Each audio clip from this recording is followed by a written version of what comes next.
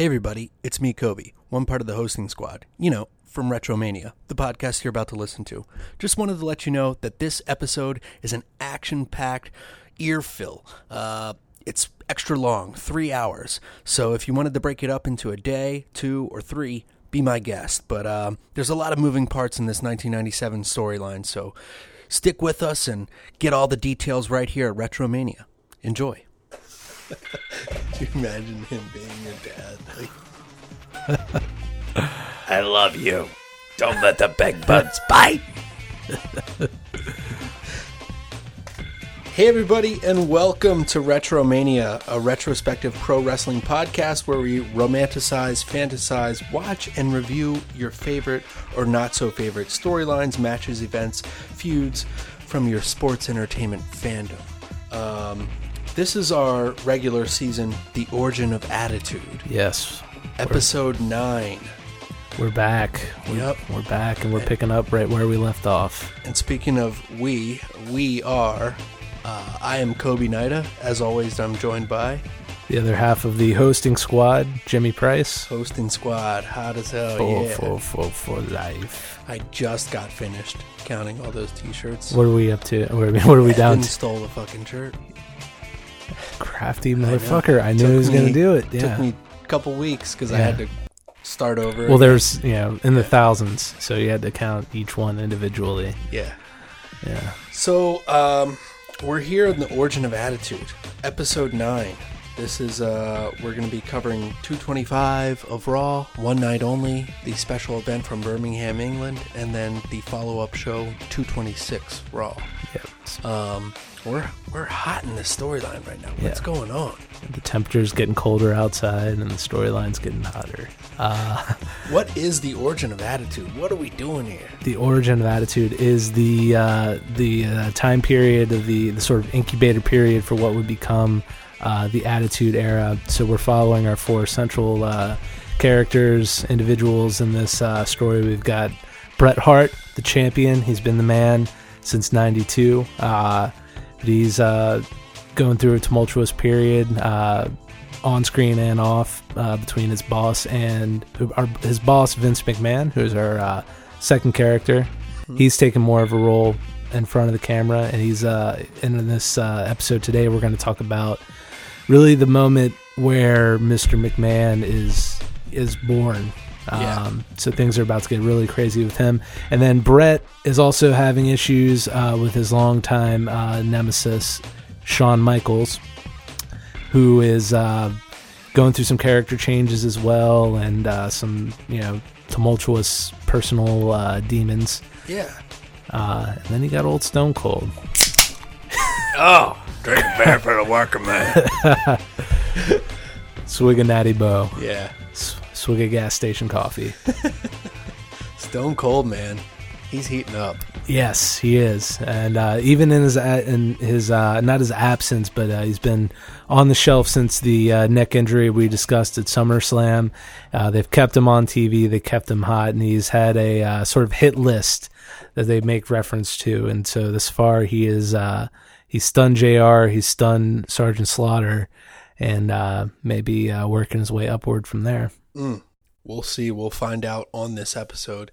And if you want to follow up the rest of the storyline, the best way to do this is go back to episode 1. You can listen to the prologue. It's more of a background of all these characters and everything that they've been through in their careers. Absolutely, yeah. But we have episode 1 through 8 up at molehole.radio.com, and that's our sponsor. Molehole Radio, check it out. Yeah. We're proud to be on there with some other fantastic local podcasts, some very talented, funny people. Yep. Movie the Podcast being one of those. Yep, and then the other one that's actually from Chicago, The Inept Supervillains. I take back that statement. No, so we got a little bit not United just local. States, This is. No, we got the Midwest, and then we got the East Coast over here. We're all, it's one world. We're all in this together. Yep. And as always, you can reach us on Facebook, Retromania with a W. Yes. And then you can always write to us at retromaniapodcast@gmail.com. Please, somebody, hello. Yeah. Hi. Yeah. I mean, you're talking about that one Czechoslovakian girl who emailed us, right? Yeah, she said That's really legit. hot, horny boobs for sale. Didn't make too much sense. She didn't have anything to say about like the episodes. We're looking for like feedback. No, she sent a link though. I haven't checked out the match yet. Yeah. So we'll see. You can always reach Jimmy on the Twitter at Jimmy_Price. Yep. So we're here to talk to you guys. If you want to be a damn guest or something, Yeah, we can do that. We have bonus guest episodes Yeah. now. Absolutely. Yeah, we've had a couple recently with the great Evan Cronenberg and Dan Nelson. So it's we're hit us up. We'll talk wrestling with anybody. Let's do it. I'm like a homeless man with a sign that says, "We'll talk about wrestling." Yeah. Talk to us. Yes. All right, so let's do this. Like you said, everything's heating up here, and just some side notes that I noticed. At the last event, we covered Ground Zero, and there was an interview with Shawn Michaels and Doc Hendricks from the Free For All beforehand. Oh. And there was something going on in there where Shawn kept saying that he didn't need a piece of 10 to be the main eventer, the showstopper. Ooh. And he started using that. Yeah. And started rolling with it. Yeah, and he says that he stole that from Yokozuna intentionally. So, wow, that's interesting. Yeah. And that's a direct shot at Bret Hart. So we're getting these real shots going with these guys. Yeah, and if he ripped it off of Yokozuna, that is a slight against the Bone Street crew, which was the sort of like the anti-clique held with Undertaker being the leader, Yoko on there, I believe, Farouk and a few of the other boys, like badass motherfuckers, like who you don't want to mess with. Oh yeah, that was the BSK, and they all the members got BSK tattoos. Yeah, real badass guys that play dominoes. Yeah. So there's this Shawn Michaels rubbing everybody the wrong way. He's still this arrogant prick and he does it on purpose and he knows it, and he actually states it in a couple of promos beforehand. He's just like, for the simple fact that I can and I like to. Yeah. There's like active speculation. I mean, like Dave Meltzer in the Observer newsletter is like actively speculating, like maybe he's just doing this because he wants to get fired. He wants to get fired so he can go be with Kevin Scott.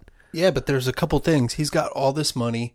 Yeah. So if he gets suspended, he might have gotten that money from the fan. Yeah. So he's loaded. He might not be able to get suspended and feel the punishment. No, yeah, no. He is by all accounts pretty set at this point. I mean, a lot of it's, being adjusted. Mm-hmm. But still, even with that, I think he wasn't sweating any sort of suspension or like serving out a non-compete clause if he had one at the time. Like he was good to go. Yeah, and for a guy who is going through some dark times and struggling with these demons and apparently fucked up a lot, he is still hitting some really key words in his promos. From the Friday night's main event before, he says, "I'm a survivor," and he emphasizes survivor really, really hard there. Yeah. Then later, he talks about the upcoming Hell in the Cell match with Undertaker, and he says, "Nobody's putting me in that coffin, or when I put you in that coffin." Kind of foreshadowing a later match that will happen with Undertaker and Shawn Michaels in a casket. Yeah. And then he also said something else about being buried alive. Yeah, I noticed that as well. Like pun very much intended, I think. Yeah. He's got a lot. He's got some creative writing going on there, and he's delivering it really, really well. Yeah, yeah. On the other hand, Bret Hart is doing a hell of a job too. Yeah. But so is Vince in manipulating the strings and all of this. Absolutely. And we'll see as we go along here. Let's hop into it. It's Raw 225 from Muncie, Indiana.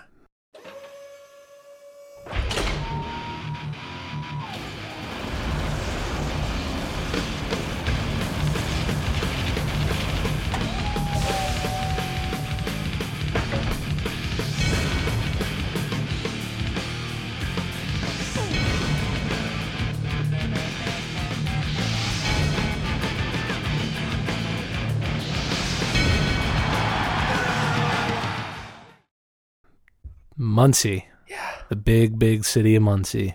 Yeah. September 15th, 1997. But before we do that, what else is going on in the world at September 15th, 1997? Well, we still got them jams going on. Yeah, we still got Puff Daddy. Mm-hmm. That's still in the top 5, but the top song at this time is Elton John's "Candle in the Wind." Still, yeah. And that's a dedication to Princess Diana. Yeah, passed. And weird thing about just having Davy Boy's wife name Diana, Bret Hart's sister's name is Diana. Yeah, that was also like like the relation to the UK. It's so weird. Yeah, I think I remember like getting mildly confused about that as a child, because like, you know, the coverage is all over about Princess Diana dying, and like I made that connection as well. And they bear like a passing resemblance as well. Of course, Diana Smith is Canadian, but yeah, it's sort of weird. Yeah. I was, as a child, I related the two. Yeah, so I'm like, me too. Yeah, you can't fuck with the British family, the royal family. You know Davy Boy's royalty. Yeah, of course. All that crack smoking that he does. As well as Jewel came out with "Foolish Game." Yes, You Were Meant for Me. Yeah, man. Yeah, this was the time. Yeah, fresh out of living in her car. Mm-hmm. She's hitting it Yeah. She's hitting it big. And Toni Braxton on "Break My Heart," of course. She's a local. She got discovered at a gas station singing. That's a cool story. That's that awesome. I always heard. Yeah. And everybody always said, "Toni Braxton, you know she's from around here, right?" Really? I never knew that. Yeah. So represent. Maybe we can get Toni on the show. Maybe we can talk to her about what she was doing at this time, what she thinks about wrestling. I'm sure She'll love to talk she about was that. keeping up with the product, I'm sure. Of course. Unbreak My Back. Yeah. Unbreak My Heart by Shawn Michaels. Yeah. Unbreak My Damn Neck. By Stone Cold. Movies at the time. Top movie that came out, L.A. Confidential. Do you know this one? I do know this one. This is a good one. Kevin Spacey, Russell Crowe, Guy Pearce. Love this one. Very good. Yeah. The Game. Do you know this movie? I haven't seen it. I know of it, and I know it's an early Fincher. Well, not super early Fincher, but it's up there. I haven't seen it. Have you? This is a movie that I didn't like as a child, and I didn't go anywhere near. Mm-hmm. Simply for the fact that Michael Douglas kind of scared me. Yeah, he's He creepy. intimidated me. Yeah. So I was like, you know what? I don't want to be near this guy. I don't want to see any of his roles. Then as I got older, I was like, you know what? I'm going to check this out. Loved it. Awesome movie, and I wish I would have watched it at the time. It's one of those where I was like, damn it, why didn't I do that? Yeah, I mean, some movies you're just not ready for yet. You need to like grow up and mature a little bit True. to appreciate. Air Bud, right? Of course. Well, Air Bud, it keeps getting better with every watch. Oh, okay. That's a different That's actually why I was a little bit later this evening. I was just sometimes I need a midweek just screening, just chill out, curl up in the fetal position and watch Air Bud. So nice. Sorry for the late start. All right, so we're here, Muncie, hallowed ground. We're gonna go to the audio, and it's a recap of Austin and what's been going on. Yes. I am immediately suspending Steve Austin and ordering him to forfeit his half of the Tag Team Championship on the night of Ground Zero. I don't know who you think you are telling me what I can and can't do. Why don't you drop down and give me 20, you big piece of trash? Steve, I'm sure the fans here would love to see you compete tonight, as would I. Let me tell you about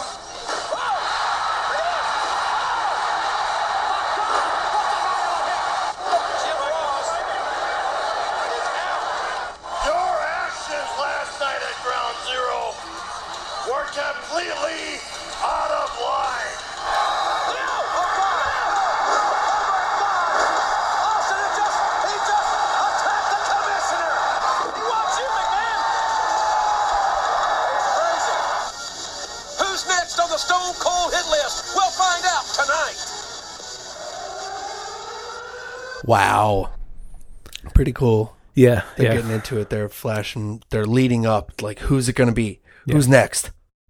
Yeah. I mean, obviously we know now watching back, but Yeah. at the time as a kid, I'm like, who? The Who? hit list. And I'm sure like the general consensus, nobody expected who was about to take the old stunner. I mean, Yeah. Well, maybe, I don't know. Looking back at this now, I think if you didn't know that Vince was the owner, you'd be like, that announcer guy, he's got to fucking get it next too. True, That's yeah. kind of how I was as a kid. Yeah.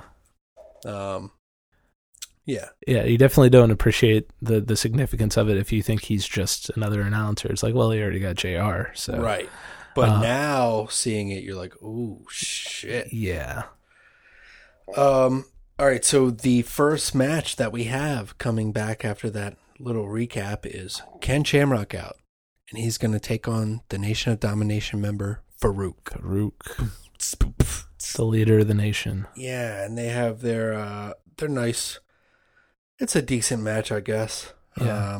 It's pretty quick. It's highlighting Ken Shamrock. Yeah. We're trying to get this guy going, and this is for the Intercontinental title tournament. 2 minutes 43 seconds. We get a belly to belly suplex, and then 1, 2, 3, he's over. Ken Shamrock wins, and then immediately after, Farouk gives him a Dominator, and then the rest of the nation come down. That's The Rock, D'Lo, Kama. Yep. Yep. And it's at this point you see that Shamrock is bleeding from the mouth, which would soon become a staple of his character. This is a little serious, but we'll see.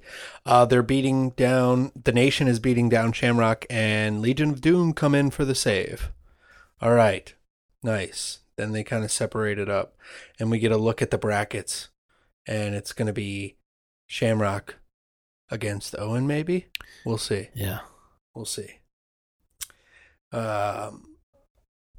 Then backstage, Austin is just hanging out, leaning against the forklift, and Lawler tells Austin that Owen Hart has a big surprise for him tonight, and Austin could not give a crap less. Next match is Taka Michinoku against El Pantera. Sorry, it's El Megadeth. El Megadeth. I think you got your notes mixed up, Kobe. It's maybe it was El Metallica. El Metallica. Yeah. El Pantera. Sleep. What is that? Okay. So CMLL welterweight champion. He was a former one. Nice. I guess. Taka is looking great in this match, though. We get some good stuff going on in here. He's got a nice little signature springboard dive that he does. I love that. Yeah, it's pretty. Some back and forth, and then Michinoku stuns Pantera with a tornado DDT. We get a missile drop kick, and then that's enough to put Pantera down for a Michinoku driver, and 1, 2, 3, he's over. 4 minutes. Taka continuing to look strong here, and really like the only good thing they have going with this light heavyweight push. Yeah, this is a really great little fun match. You can watch this in 4 minutes and just be happy as hell if you want to see a fun match. They do a good lucha thing. Then we get the Truth Commission. Yeah. Jesus Christ. With the Commandant. Yeah. Is like nobody. I meant to do more research on the Commandant, but I couldn't find much on him. Apparently he was like a legitimate. He's from South Africa, and they brought him in, and he didn't stick around long because he had visa issues and had to go back to South Africa. So I'm not sure history in the business, but it's kind of awkward. And then they end up getting Don Callis to come in eventually, which was a much better fit. Yeah, I liked that when he came in. Their whole outfit and get up just reminds me of now Colonel De Beers and all the AWA shit. Yeah, totally. So the Truth Commission, they're this faction, this militant South African faction. They're backstage, and they're going to prove that they're superior over everybody in the WWF. Second place does not count, and that's the truth. Wow, nice. Heavy. So we get the LOD out, and they're going to go against Sniper and Recon. Okay. All right. This is a nothing match.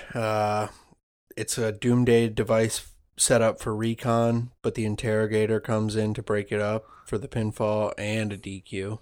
So Yeah, just trying to protect the keep the Interrogator looking strong and save them from taking a loss or whatever. It's not, yeah, like you Kurgan said. the Interrogator is this huge, massive dude that yeah. they're trying to look like a monster. So he wasn't wrestling, but he comes in and he lays the beat down, and they're trying to just build this guy. Yeah, Huge monster. Vince likes big guys. I love him. Love him. Wow. Look at the size, muscularity. the physique. This is terrible. Yeah. So the next part, I would probably be flipping over to WCW. I probably would have been watching by now. Yeah, this would not have kept my attention for very long. It's another one of those Raws that are just like lackluster. Yeah, this Raw overall is not the most eventful, but the one after it makes up for it. Oh, yeah. So the next match is Max Mini and Mr. Lucky against El Torito and Perita Morgan. El Torito. All right, now this was September 15th, 1997. If anybody listening can give me the whereabouts of Danny DeVito on September 15th, 1997, and tell me that he was not in Muncie, Indiana, I will drop it. But I am still an adamant El Torito, Danny DeVito truther. I'm just waiting to see the evidence against it. I know you want me. Sunny is out, and she's announcing this match. She's annoying. It's the only reason to put her on TV. That's all they've got for her at this point. Yeah. I mean, maybe she knows. Maybe she knows if it's Danny DeVito or not. yeah. I bet we could Skype her and find out. Ooh, let's do that. Maybe she'll want to talk about something. This is just nothing compared to what we're used to with the cruiserweights. This is like trying to match it, but it's not. Yeah, no. Like we said before, like Vince is always like, The midget division. That's the top. Yeah, like he's trying to somehow one up the cruiserweights in a weird way by bringing in guys that are more noticeable in their lack of size because they're little people. So yeah, it's just they don't treat it with like the people. I mean, the guys, to their credit, the guys that they bring in, they can go. I mean, they put on some pretty entertaining matches. But yeah, they're just not treating it with like the seriousness that would make it worth the time that they're spending. It's like, it's like where were they going with this? What were they trying to accomplish other than to like, try to thumb in the eye to just WCW? trying to monetize what somebody else is doing. Yeah. Swing and a miss. Yeah, but they got the capital to do that and at least make some type of profit off of it. True. Does matter. True. El Torito misses a flying senton and then gets a headbutt from Max Mini. 1, 2, 3, 7 minutes. 7 minutes. Yeah, but it was really fast. And Yeah. It was a nice, energizing match, but like we said, nothing. Yeah. Nothing compared to what you see on WCW with like Psicosis, Rey Mysterio, Juventud, Dean Malenko, Chris Jericho. I could go on and on. Yeah. Super Callow. Yeah. Then we get a video package, and it airs, and it's about Goldust, Pillman, and Marlena. It's bad people. So all this stuff that's going on between them. And our next match is going to be the WWF Intercontinental Title Tournament quarterfinals. Dude Love against Brian Pillman. And Terry comes out with Brian Pillman. And Terry is in all black. This all leather black outfit. It's unfortunate. Looks a little, normal nowadays, I guess. But yeah, it's a little skimpy for the times.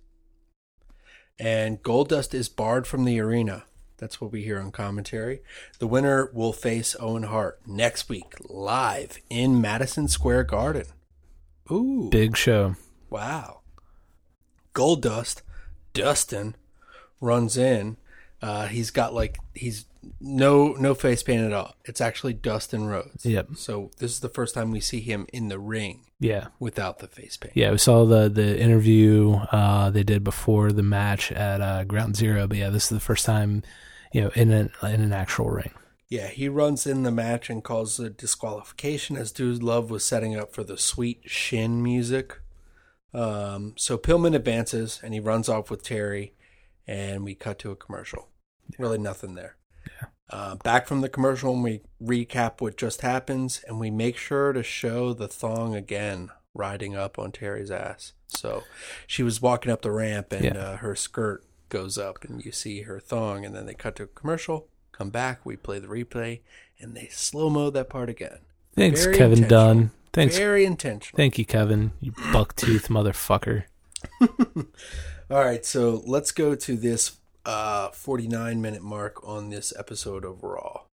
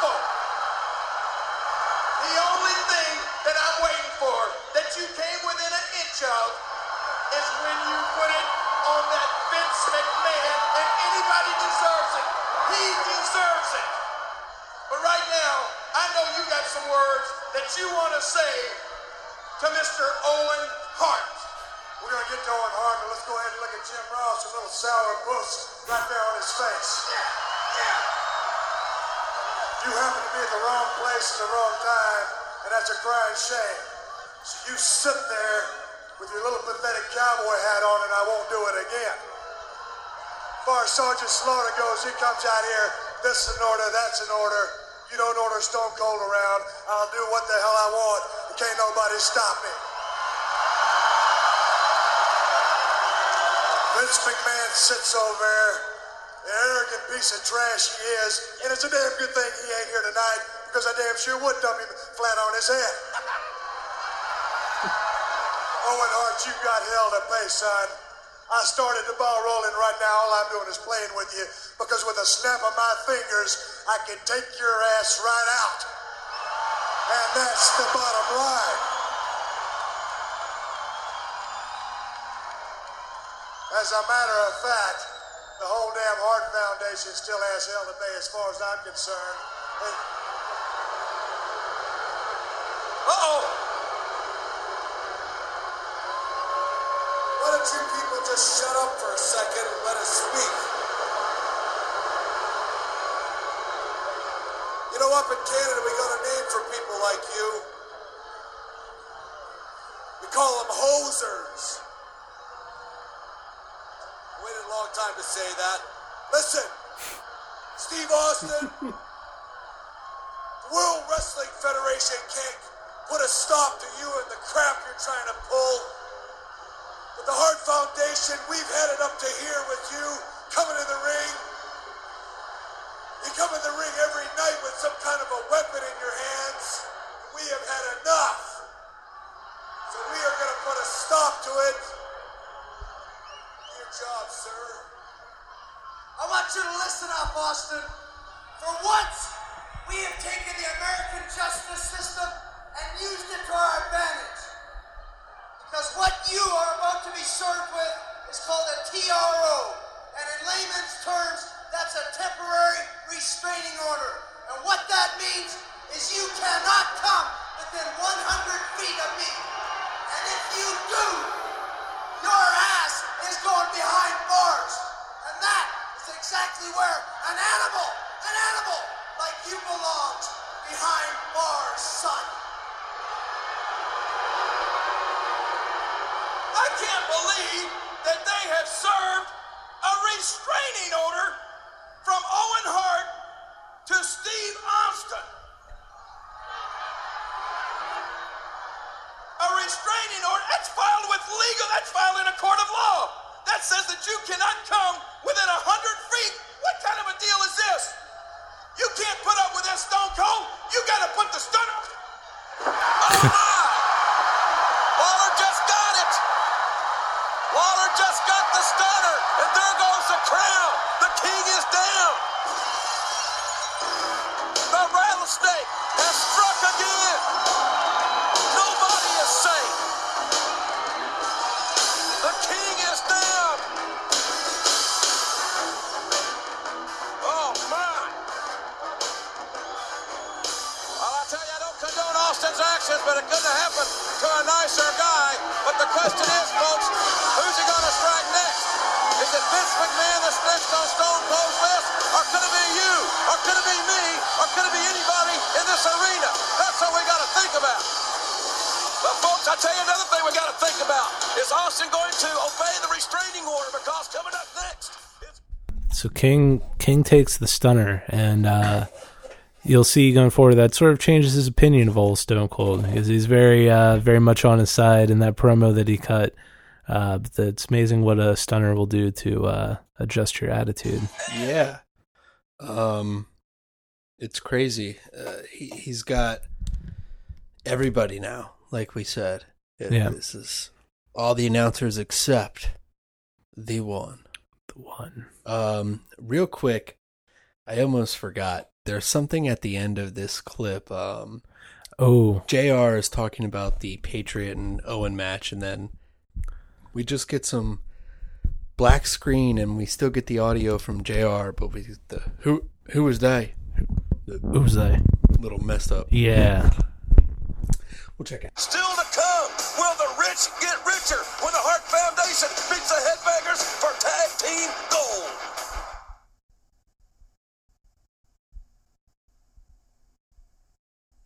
All right.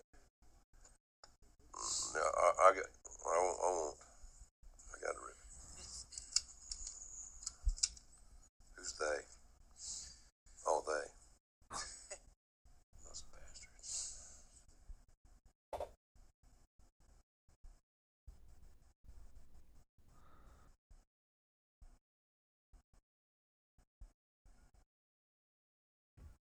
And we're back, ladies and gentlemen. Jim Ross now joined by... I can't believe you didn't get up there and help.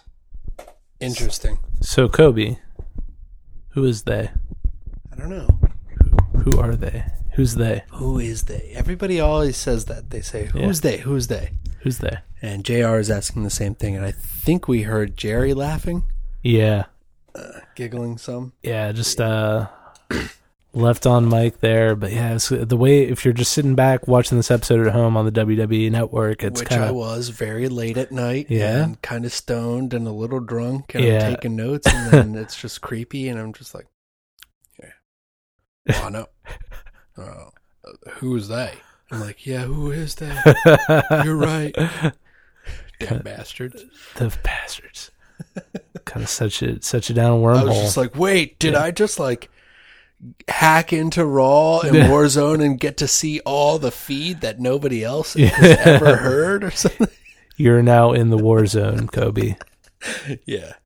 Don't do that. Don't watch old wrestling really drunk and high. I disagree. I think you should go for it. Cornette is out. He's on commentary with Ross now. Thank God. And yeah, he's got some nice words. Like, why didn't you go in there and help him? We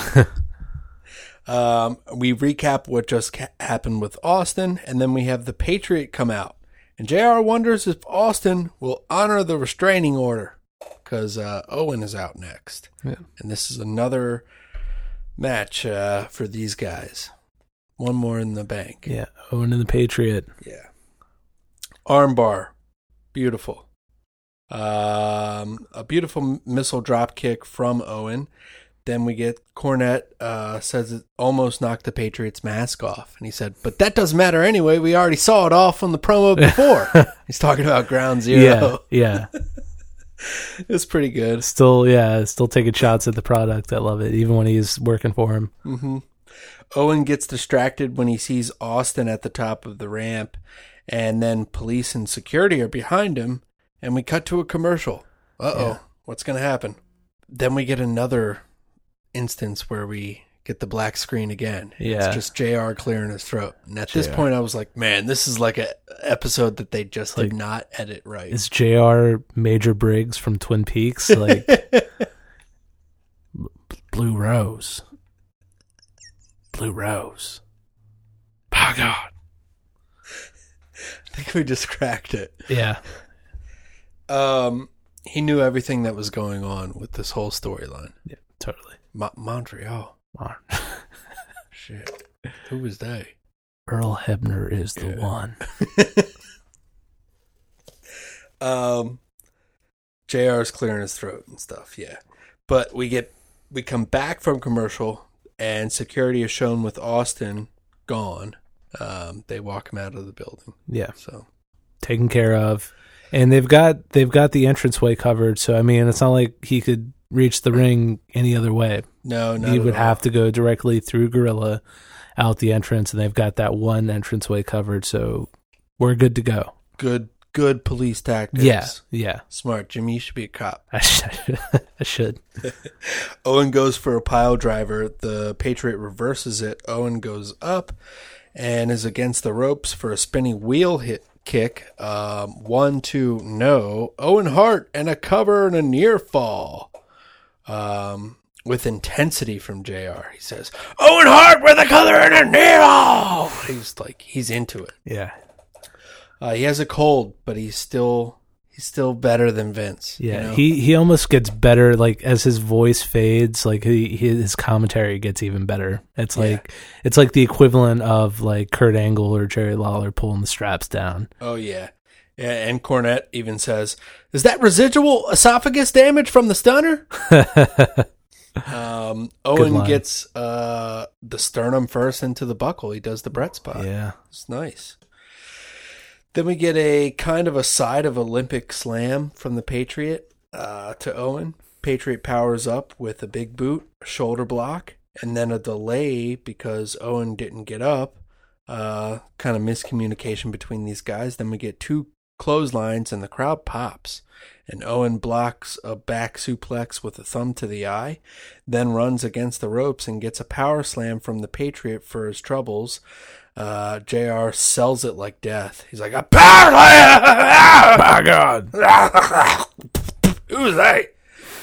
1, 2. Down for 2.5. Huge Patriot missile from the top rope. 1, 2, kick out again.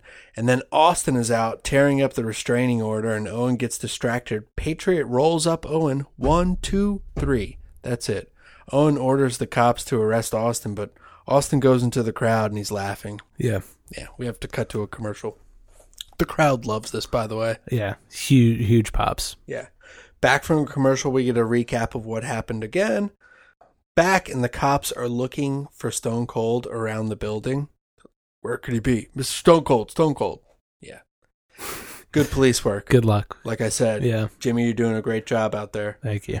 And then, oh my God, let's go to this audio.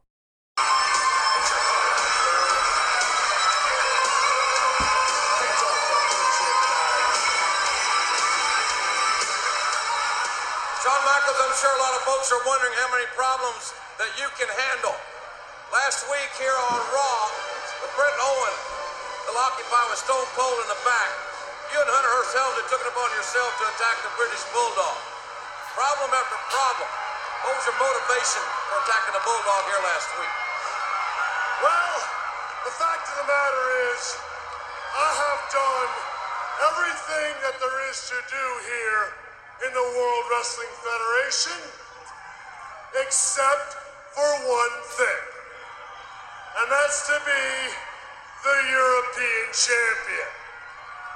So I decided to take it upon myself to go ahead and be the first man in World Wrestling Federation history to ever hold all 4 titles here in the World Wrestling Federation. Okay? Moving on to Bad Blood in St. Louis. It is October the 5th. St. Louis, Missouri, you will meet The Undertaker, Sean. Hell in the Cell. And some may speculate that that could be your very last contest in the WWF with a man from the dark side. Oh, really? You know, desperate times call for desperate measures. Now, maybe I am a desperate man, but this is the way I see it. The powers to be here in the World Wrestling Federation, that's who I think is the cause of all this. Because how did it start? When the World Wrestling Federation begged and pleaded that I be a guest referee. So what did I do? I did that, and I did one hell of a job. And how did I get rewarded? I got rewarded by being stuck in a match with The Undertaker. And then I went out there and gave the fans of the World Wrestling Federation the best match on that pay-per-view because, well, I can, and that's what I do. So then how did I get rewarded for that? Well, I'm gonna tell you. I got awarded by being stuck in a cell with death itself.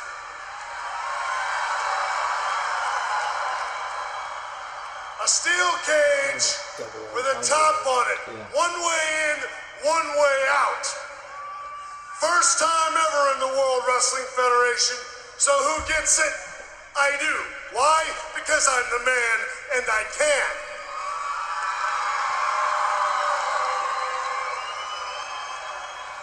And now everybody thinks this is going to be the demise of Shawn Michaels. Well, let's just say, for argument's sake, that it was going to be the death of Shawn Michaels. Well, I got news for you. I've told you once, and I've told you 1,000 times, if I go down, I'm bringing everybody with me, and I'm going out in a blaze of glory. So Undertaker, and Hell in the Cell, you, me, and everybody that's a part of the World Wrestling Federation is going down to the depths of hell. Hello, boy. Remember me. Welcome to my own personal hell. And oh, what sights I have to show you. I can still taste the blood, Shawn Michaels. And now, we're put in a cage. There is no escape. There's no place to run. 2 men enter. Only the Undertaker leaves. With your soul, you can't run. Nobody can come help you, Shawn. The end is at hand. And you will pay, and pay dearly. Shawn Michaels, Hell in the Cell, Bad Blood, call it whatever you will. It will be your final resting place.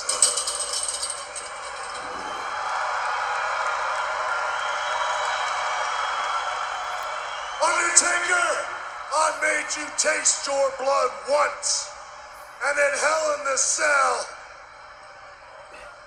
you had better have liked the taste of it, because I guarantee you, you are gonna taste it again. All right. Interesting stuff there. Shawn Michaels posing and everything. Yeah, is this the infamous sock in the shorts? Well, all right. So here's the thing. That incident was filmed and it was cut because of Raw were still pre-tapes. Right. So in Shawn Michaels' book, he references he was dared by no other than Crush. Of course it was Crush. He said, I dare you to go out there looking like you do, because backstage he had an ace bandage rolled up and stuffed it into his crotch, making it look like his dick. And for some reason, I feel like I had seen that, though. Like, I feel like I saw that live and then it was post-edited. Maybe I'm just thinking of this incident because it's just Shawn Michaels. Shawn Michaels is out with biker shorts, nothing else, and boots. Yeah. Just because. Why? Because he can. The simple fact that I can, Jack. Yeah, WHBK News. They got WHBK. They got news for you, Jack. It's the leading place in San Antonio that does news coverage. It's all just Shawn Michaels stuff. Yeah. Well, you know. Now for some analysis. Yeah. Shawn Michaels. Why is this happening? Well, Jack, I can tell you, I'm geared up. But yeah, this is the incident where he wore that backstage just to fuck with the guys or the boys. Well, I mean, we'll read it in the book of Bret Hart. We're going to read some stuff here. It's more or less he's talking about a couple times where he just comes there and Shawn is already fucked up. So, like I know with wrestling, our event is about at 8 or 9 o'clock. You get there around 2 or 12 and then start going over stuff with production and running through, and you might have a couple beers. You might do your whatever you're into in your own time, if you're into that at your own time. And apparently Shawn just got out of hand a lot at the time. And this is what he was known for. But he was still a great athlete. Yeah, when it was time to go, he could flip that switch, but a lot of issues. Yeah, so for the sheer fact of annoying everybody, he stuffs an ace bandage in his biker shorts, and Crush says, I dare you to go out down there like that. And he says, I never back down from a dare, Jack. Of course. I mean, totally 90s douchebag. Because he can. Do you double dog dare me? Yeah. It's one of those things. And, so Shawn Michaels went out there and did it, and it was received very poorly backstage by everybody. Yeah. And Vince had some words for Shawn. He was like, you have this attitude. And this is where the attitude came to light in Vince Russo's book. Oh. But I think the attitude came to light way beforehand. Definitely, yeah. Vince Russo said, the attitude, bro. Yeah, you said that, and then they did that. And, yeah, there's been plenty of references to attitude throughout the year. Yeah. Yeah. So Shawn is out with these biker shorts and boots, and he gives this awesome promo, I guess. Yeah, it's pretty solid. Yeah, I mean, for how fucked up he still is hitting those lines, like I said. Yeah. Then we get an ad for the 1-900 numbers in WWF US and WWF Canada. So you can dial those if you want. Parents' permission first, please. And who's Austin going to stun next? That's who you get to find out. Yeah. Of course. If you were smart enough, you'd already know. I could tell you that for less than $1.49 per minute. Yeah, this podcast is free. The next match is going to be Bret and Bulldog against the Headbangers for the WWF Tag Team titles. Main event. The Headbangers in the main event where they belong. Will the European champion and the WWF champion get all the gold? All the minus gold. the IC title, Yeah, which which of course Owen's going to win, duh. Yeah. Yeah, we cut to a commercial. We get the black screen again. No audio this time. God. This is when I knew I was just too drunk and stoned. Mystery is just slowly evaporating before your eyes before you can grasp at any clue. It's gone, Kobe. Back from the commercial, and PlayStation presents In Your House, Bad Blood, Hell yeah. October 5th in Missouri. Oh, I cannot fucking wait. Yeah. Dude, I was so hyped for this. I was about to turn 10. 10 was a big moment for me. Double Hell in the dig. Cell was big for me. I was like, yeah, whatever happens, Sean is going to fucking die. And then Bret Hart's going to defend the title, and then he's going to whoop Undertaker again. He just beat Undertaker. you know? Yeah. That'll be all right. Bret and Davey come out, and then the Headbangers come out, and they got a huge pop. They're over, and to their credit, I mean, I think they mentioned they're both in their early 20s at this point. They're bringing it. You know, once they get the tag straps, they have a good match here, and they're out there. They're wrestling. They're doing a pretty good job. Yeah, and Headbangers are getting used for publicity stuff. They're with the Philly Flyers. Yeah, the Philadelphia Phillies. The Phillies, yeah, Yes. and going locking up with the Philly Fanatic, which is a big green fucking thing that I don't understand. Even though my girlfriend's from Philly, she's tried to explain the Philly Fanatic to me. What did she say? She's just like, he's like, she just like described it like it was normal, and it's not normal. It's not a normal. Yeah, it's like it's not a Green normal Man. mask. Yeah, it's not a normal mascot.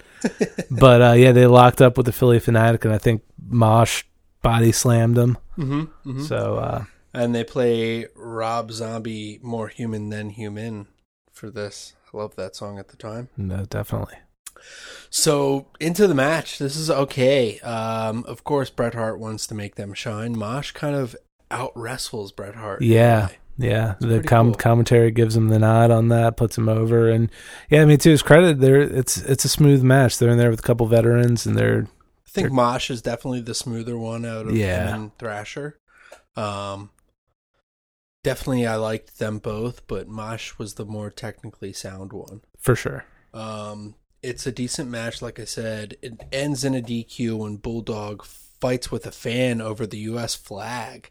He's like struggling to get the flag out of the fan's hand, and he brings it in, and he uses against Mosh or Thrasher, and they choke him with it, and then we get some bells and refs, and the Patriot out for the save, and Vader comes out for the save-ish, and Raw goes off the air. That's it. Yep. Hot lead. Yeah. To one night only that doesn't get advertised at all. Yeah. Because it's not available until only available in Canada and the UK. Yeah, this is Skybox exclusive. Skybox exclusive, and they mention it in Storyline a couple times that the Hart Foundation had some clause in their contract to where they could block this particular show from being available on pay-per-view because they hate the American fans. No shit. And the American fans don't deserve to see this. Yeah, I think they mention it, like they make one comment about it in 226, but I had read online where they had mentioned it somewhere along the line, probably on Livewire or some shit. That's hilarious. Yeah. Okay, well, the Skybox exclusive. Yes. In your house, one night only. Right off the top, we get the Skybox signature, which is somewhat reminiscent of the 20th Century Fox. It's terrifically 90s, and it makes me feel really, really good inside, even though I'd never seen it before. But it's just, it has that 90s quality to it. I love it. Yeah. One of my favorite of all times. I liked this pay-per-view as a child too, just because it's this time where I'm really This is the first time I've watched it start to finish. I believe so too. I think I just always watched bits and pieces. Yeah. Except for the first time originally. Yeah. This is from September 19th, 1997, Birmingham, England. Let's go to the intro. This is a sports presentation from Sky Box Office Live. Now, a World Wrestling Federation extravaganza from the NEC Birmingham for one night only. In 80 countries, in 7 languages, to over 500 million viewers each week, the World Wrestling Federation, the worldwide leader in sports entertainment. As a lad growing up in Manchester, England, David Smith dreamed of making his family, friends, and countrymen proud. The road to that dream led to the birth of the British Bulldog. Carrying the pride of his country, the Bulldog became an international superstar. In his first homecoming, 80,000 fans at Wembley Stadium shared the realization of a dream. I can't believe it! One of the greatest wrestling matches of all time has just taken place here at SummerSlam. Damn horn. Yep, and the air horn is back for the show, unfortunately. Davey Boy's legend grew when last May in Berlin, Germany, he became the first ever European champion. But despite worldwide popularity, the British Bulldog has been branded a rogue by America. Tonight, Davey Boy is home again for one night only to defend a title, a country, and a young boy's dreams.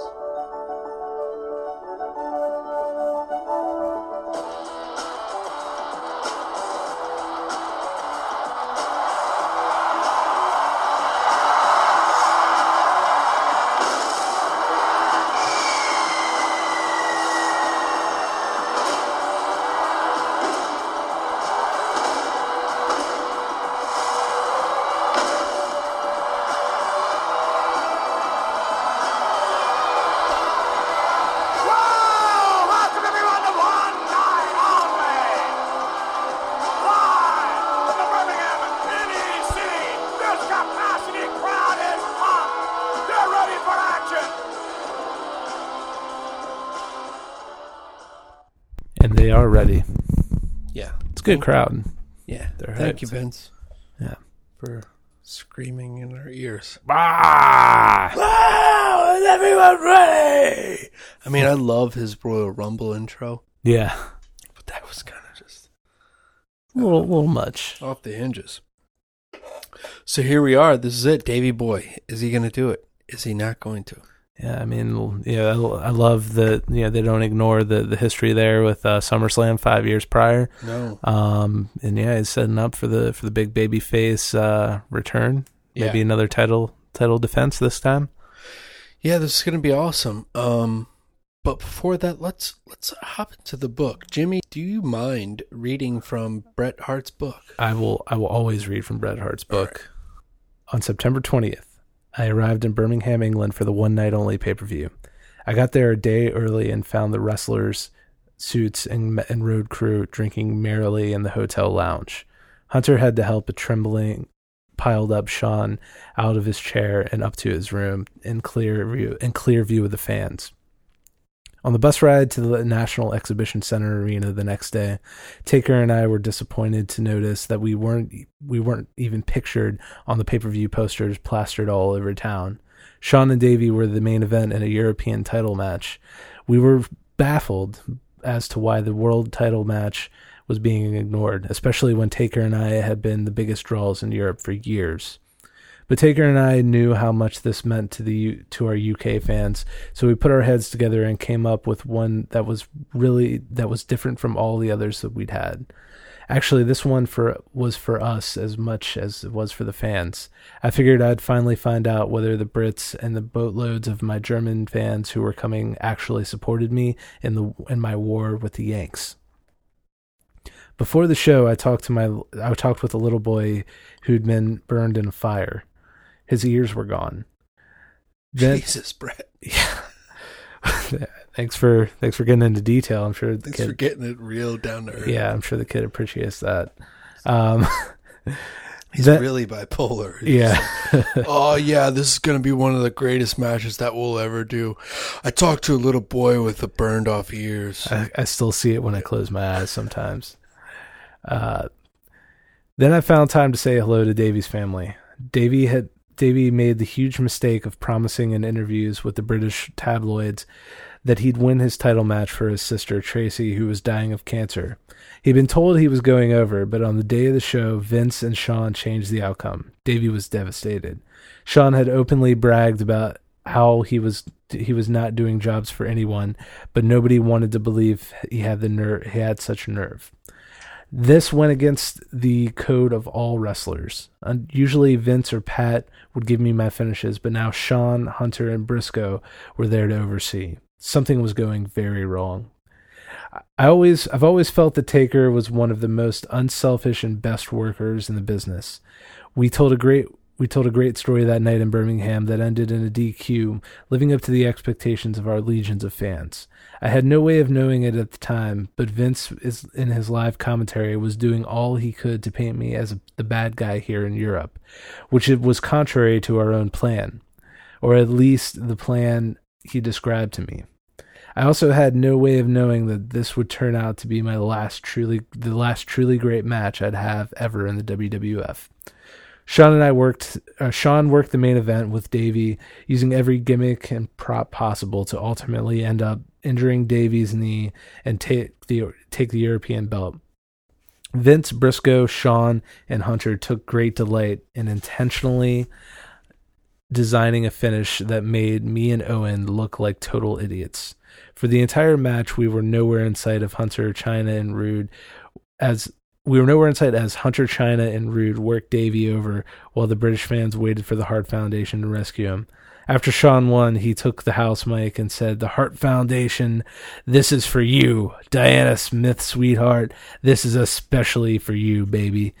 Diana was looking pretty, with stars in her eyes at being mentioned by Shawn, even though he had just defeated her husband. Seated beside Davey's parents and sister. Surrounded by the clique, Shawn put the figure 4 on Davey, and Diana leaped from her front row seat and hit the ring. Chyna grabbed Diana from behind as Owen and I finally charged down to the ramp, with everybody wondering where the hell we'd been all this time. As I pretended to help the wounded Davey back to the dressing room, we passed the burned little old boy and Davey's sister Tracy, who was terribly upset and crying. I thought, in wrestling, never make a promise you can't deliver. I saw the light die in Davey's eyes that day, darkness sweeping into his heart that was giving out. Yep. Wow. Pretty crazy. That's deep there.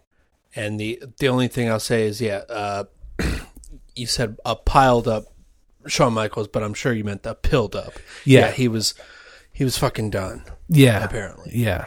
And so if you can imagine, you get all sedated and fucked up way before the event, kind of coast off, and then you go to perform, and then right after, you're back on the jack. Yeah, not good. I mean, just the changing of the finish, and you gotta take Brett's word for it here. I do.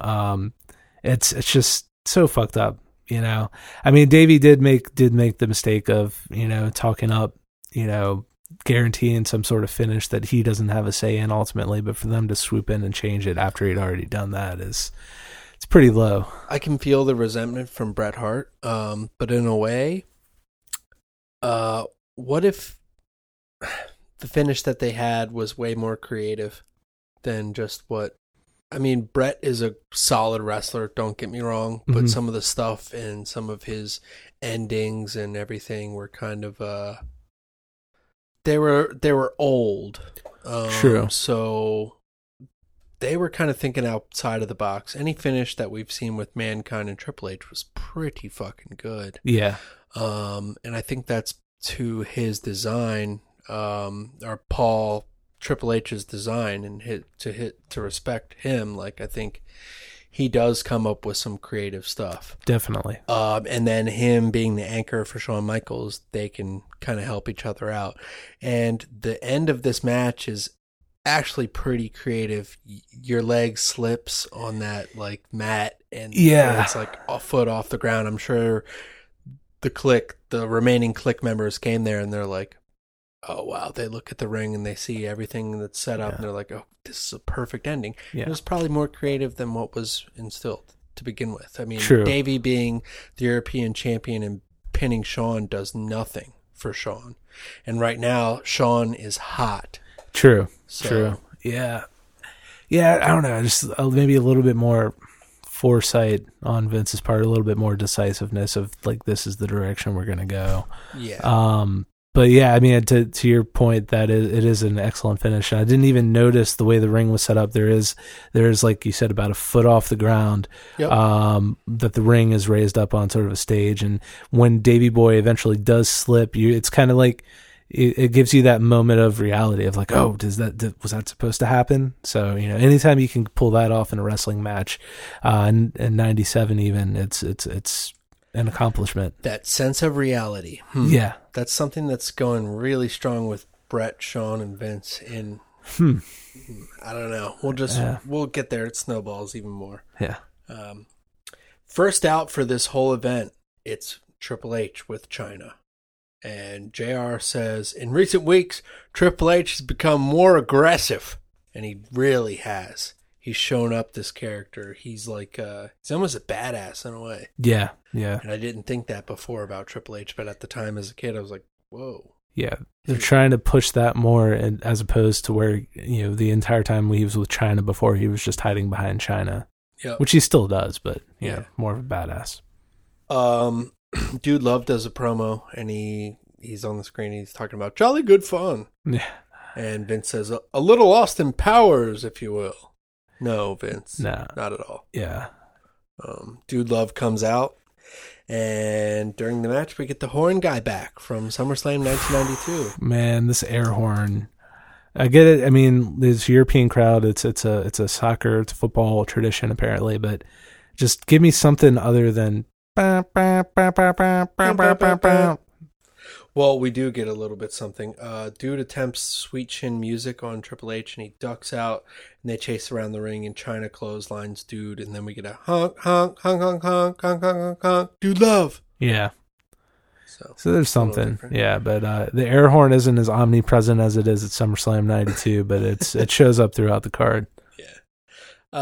Triple H is capitalizing. He puts Dude Lock back into the ring, and Dude gets the patented knee from Triple H, the nice high knee lift. Yeah. We get a 1-2. Oh, he had him. Triple H puts an abdominal stretch on Dude Love, and he uses the rope, an old Razor Ramon move. Yeah. Nice. The ref eventually catches it. He kicks the arm. He gets pushed by Triple H, and Kyoto pushes Triple H back. Triple H falls into the corner, cowers, and then goes right outside of the ring and gets behind China. This is All right. Well, hysterical. Yeah, we're still transitioning to the badass character. They're not 100% there yet. But yeah, Kyoto is fired the fuck up. He should have got fireworks for this match. Yeah, totally. Yeah, that's just hilarious. Triple H sells it so beautifully. Yeah. Back in the ring, and Dude does a bulldog to Triple H. Beautiful. 1, 2, no.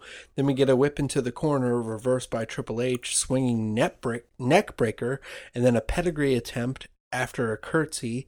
But again, we go for the spot that these guys love to do. It's where he goes for a pedigree, and then we get the catapult reversal. Yep. Dude catapults Triple H into the corner, and lefts him right, gives him, and he puts Triple H nose first into the turnbuckle. And for a 10 count, that's the 1, 2, into the turnbuckle. Schnoz first. Yep. Dude splashes, and then he gets a boot from Triple H, and Triple H goes to the top, and this is rare for Triple H. I know why. He likes Ric Flair. Dude catches him for an arm drag off the top. Famous looks Ric Flair, good. Ricky Steamboat Yep. spot. Yep. Then we get the sweet chin music set up. He hits it, DDT. 1, 2, China puts the boot of Triple H on the rope.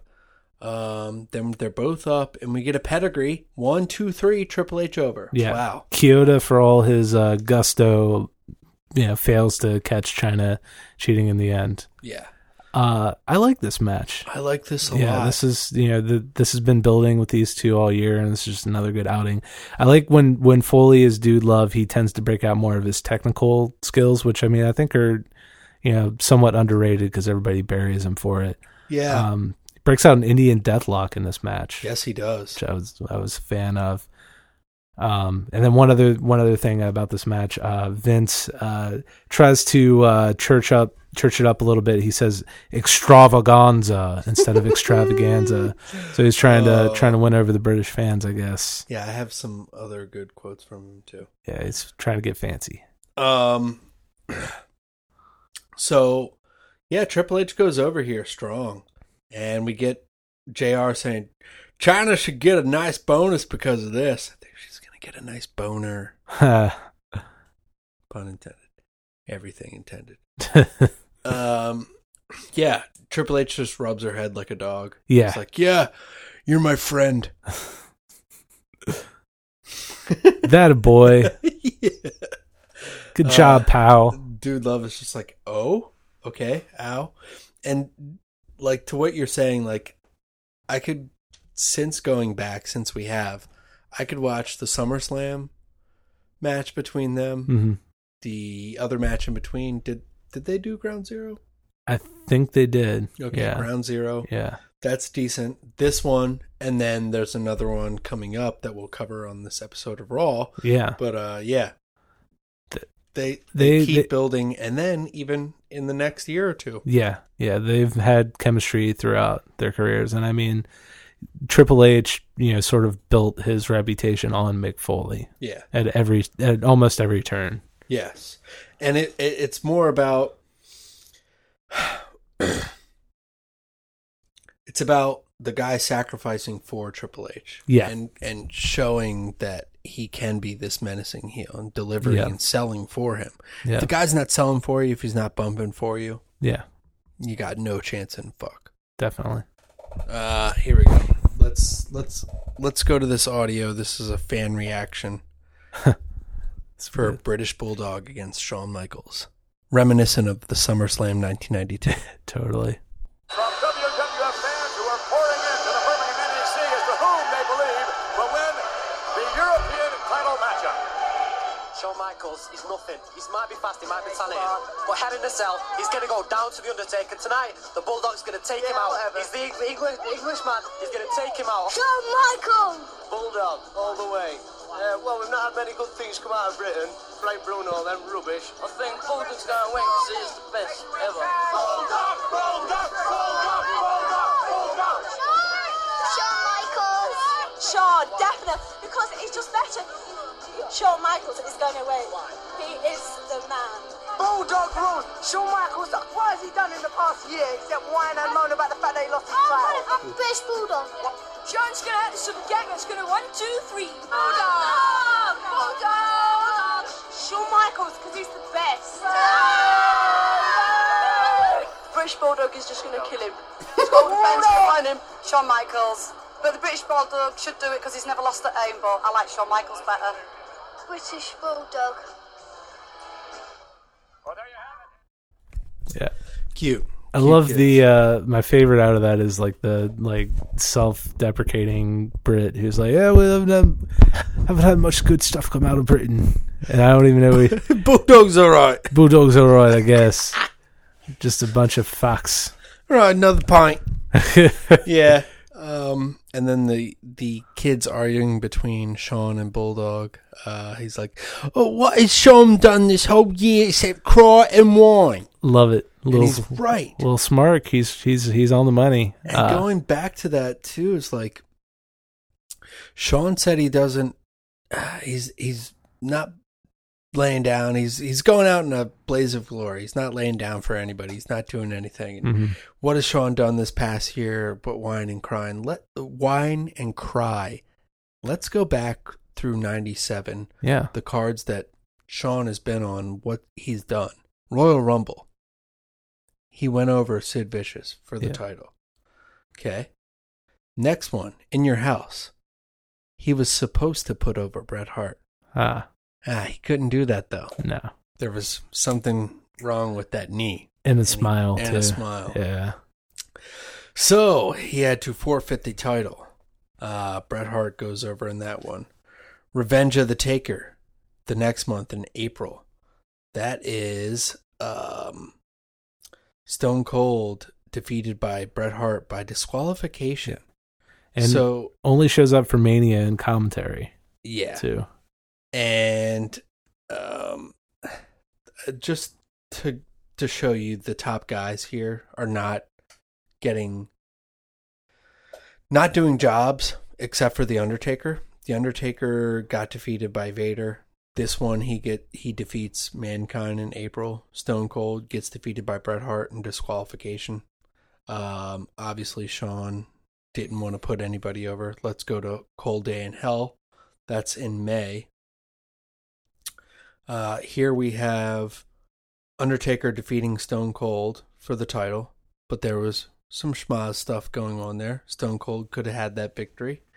And then we have King of the Ring the next month, which was June, and that was supposed to be the match against Bret Hart and Shawn. Yeah.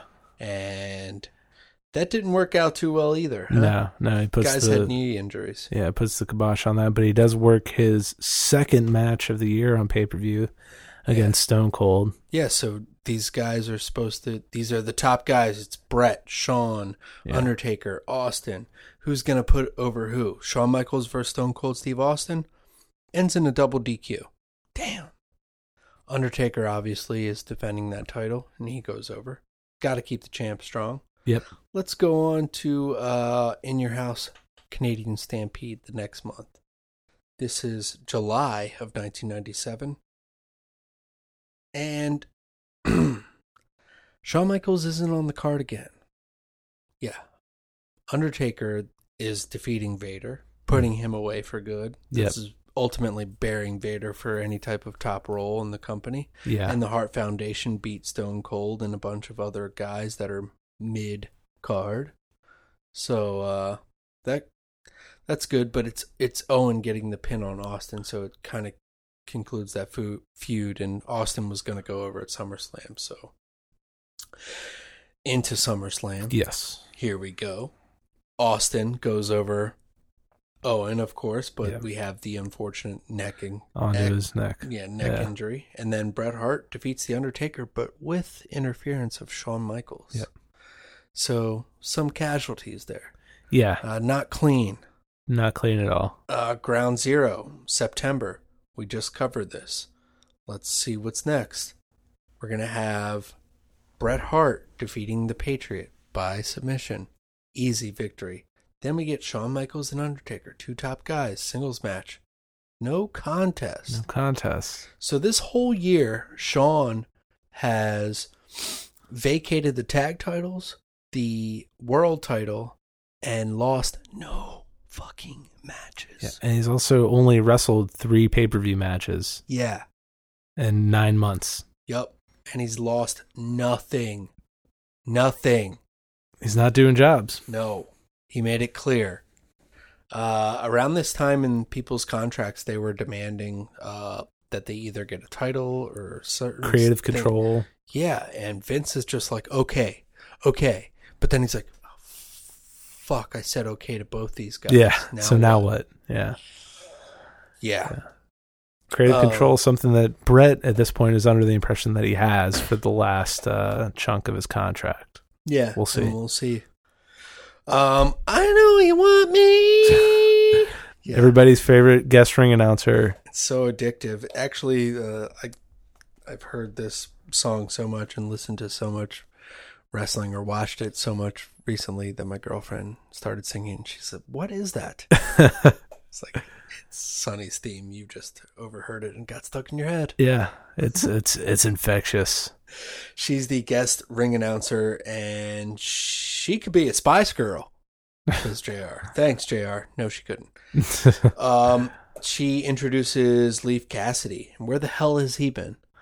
This is what I wondered when I was a kid. I was like, the Rockers were awesome. Marty Jannetty's gone. Leif Cassidy's back. Hey, what's up? Yeah. And then he just goes missing, too. So Leif Cassidy all on his own now, still with the goofy name and the goofy Rockers attire. Yeah. So I guess Marty Jannetty had some problems. Yeah, Marty Jannetty's had problems pretty consistently to this day, but we're not going to go down that road on this episode. Yeah, maybe we'll do a special on him. Father of the Year. Yes. Tiger Ali Singh is out. Who the hell is this? He's with Tiger Jeet Singh, and he is the son of Tiger Jeet Singh. Yeah. Famous wrestler. Legend. Yeah.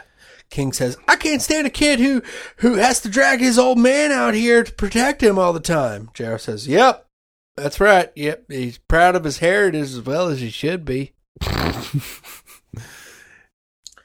That's the racist way of saying, good for him, I don't like it. Yeah, and he also takes the shot at King. They bring Brian Christopher up, which is always fun. Yeah.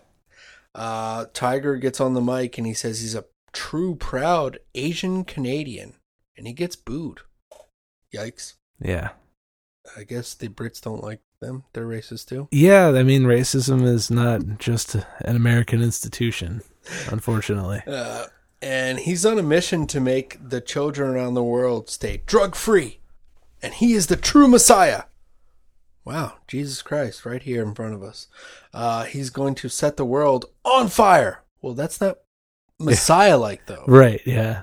I'm getting kind of confused. Tiger Jeet gets on the mic and speaks in his native tongue. This is very similar to what we're doing 20 years to the day with Jinder Mahal. With Jinder, yeah. Yeah. Yeah, it's just a weird promo. He's like, it's super uneven, like you were saying, with the, get kids off drugs. I'm the Messiah, and I'm going to burn this motherfucker down. Well, if you're going to burn it down, then, why not do drugs? Yeah, true. Make it more fun. Yeah. Leif Cassidy takes advantage, and Tiger gets back on him, and this is a terrible match. Yeah. Yeah. You know what else is terrible? Jerry Lawler calling Tiger Jeet Singh a New York cab driver. Oh, my God. Just Classic. Yeah. So bad. All right, so Cassidy struggles to get Singh up onto the turnbuckle, and they're clearly stalling in communication for Singh to punch Cassidy, and they're not getting their words across clearly. But Singh eventually does understand, and he stands, and he nails a top rope bulldog. 1, 2, 3, and he's over. And Vince says, that's called a tiger bomb. Thanks, Vince. Uh-huh. How does he know all this shit? Anyways, awkwardly, Sonny with the commentators, JR says, everything's bigger in Texas. Of course, I'm from Alabama, so that doesn't even mean anything. What does that even mean? Yeah. Little self-deprecating humor there from old JR. I don't know why I said Alabama. Yeah. Oklahoma, I'm sorry. It's all good. Sonny puts the hat on. Yeah. Classic, it's a little awkward. Classic gimmick they're still doing with JBL. Yeah. We get a recap for Ground Zero, and it's the Headbangers tag victory.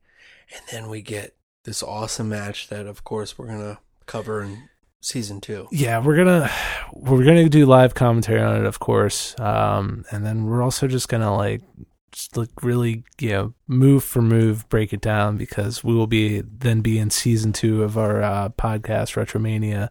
Yeah, Boricuas forever. Yeah, Los Boricuas out. Miguel Perez and Savio Vega. Yeah. And they're against the Headbangers for the tag team titles. Yeah, Boricua's getting the shot. Didn't know much about Miguel. I didn't realize he's a second generation superstar. His father competed in WWF in the 60s and 70s. Yep. Great athlete. Just not the best follicles. Look at the leggings if you must, says Vince. Okay, Vince, they're fucking just leggings.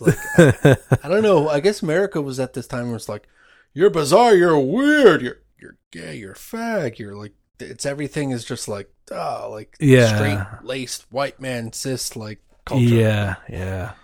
Crazy. So into this match, Miguel does some awesome fucking moves. Yeah, Miguel can go. And he does a twisting swanton, and he catches a bit of it, and then to save for that, he does a standing moonsault. Yeah, kind of make up for it, and it's impressive. Yeah, 1, 2, no. King says, Miguel's famous for his high-flying moves, as also as burning out 2 electric shavers in one day. I thought that was a good line. I like that one. I liked that too. More double teaming from Los Bees, and they're beating down Thrasher, and we finally get a hot tag to Mosh, and he drop kicks Savio, clothesline over the top rope, sets up Miguel on the turnbuckle, top rope Hurricane Rana from Mosh to Miguel. Awesome. This is reminding me of the cruiserweights at the time too, so I like high flying stuff. 1, 2. Savio breaks it up. A huge power slam from Mosh to Miguel. 1, 2. Savio breaks it up again. Miguel botches some type of powerbomb pile driver to Thrasher.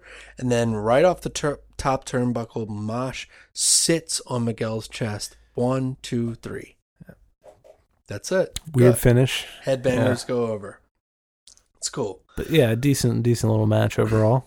Yeah, and then Headbangers go to the crowd some and kind of mess with the fans. They're with the people. They're of the people. And then we're with JR and Bulldog. You can just tell in Bulldog's eyes he knows he's losing. He gives it all away in this promo. This face, this whole promo, he's just like, yeah, I'm just going to go out there and, in front of like all these people. It's just like, I'm fucking losing. I'm giving it away. Yeah. Sad. Real sad. And he says he's geared up. I hope he's not too cranked up. He was cranked up to 92. Yeah.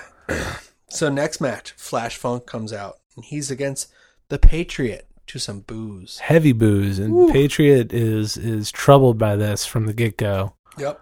Which he should have probably anticipated, I feel like. I know, but he's an ignorant fucking Southerner. Yeah. I'm fighting him.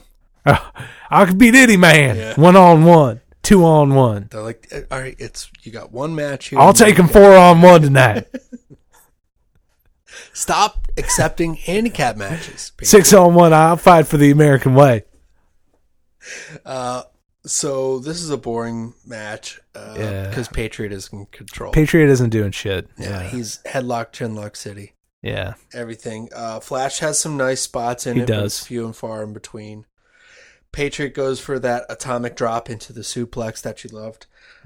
Cover 1, 2. Hebner, no. Hebner, no. Yeah. Hebner's here. Back into the headlock and chinlock. Then we get a rolling reversal, and then we get a surfboard from Flash onto the Patriot. This looks awesome. It does. And then a Trouble in Paradise from Flash. That's right. Another one. Vince says, Whirling Dervish, or whatever that was. No, Vince, Whirling Dervish is the team that you fucking killed from NXT. Yeah, that's right. Jesus.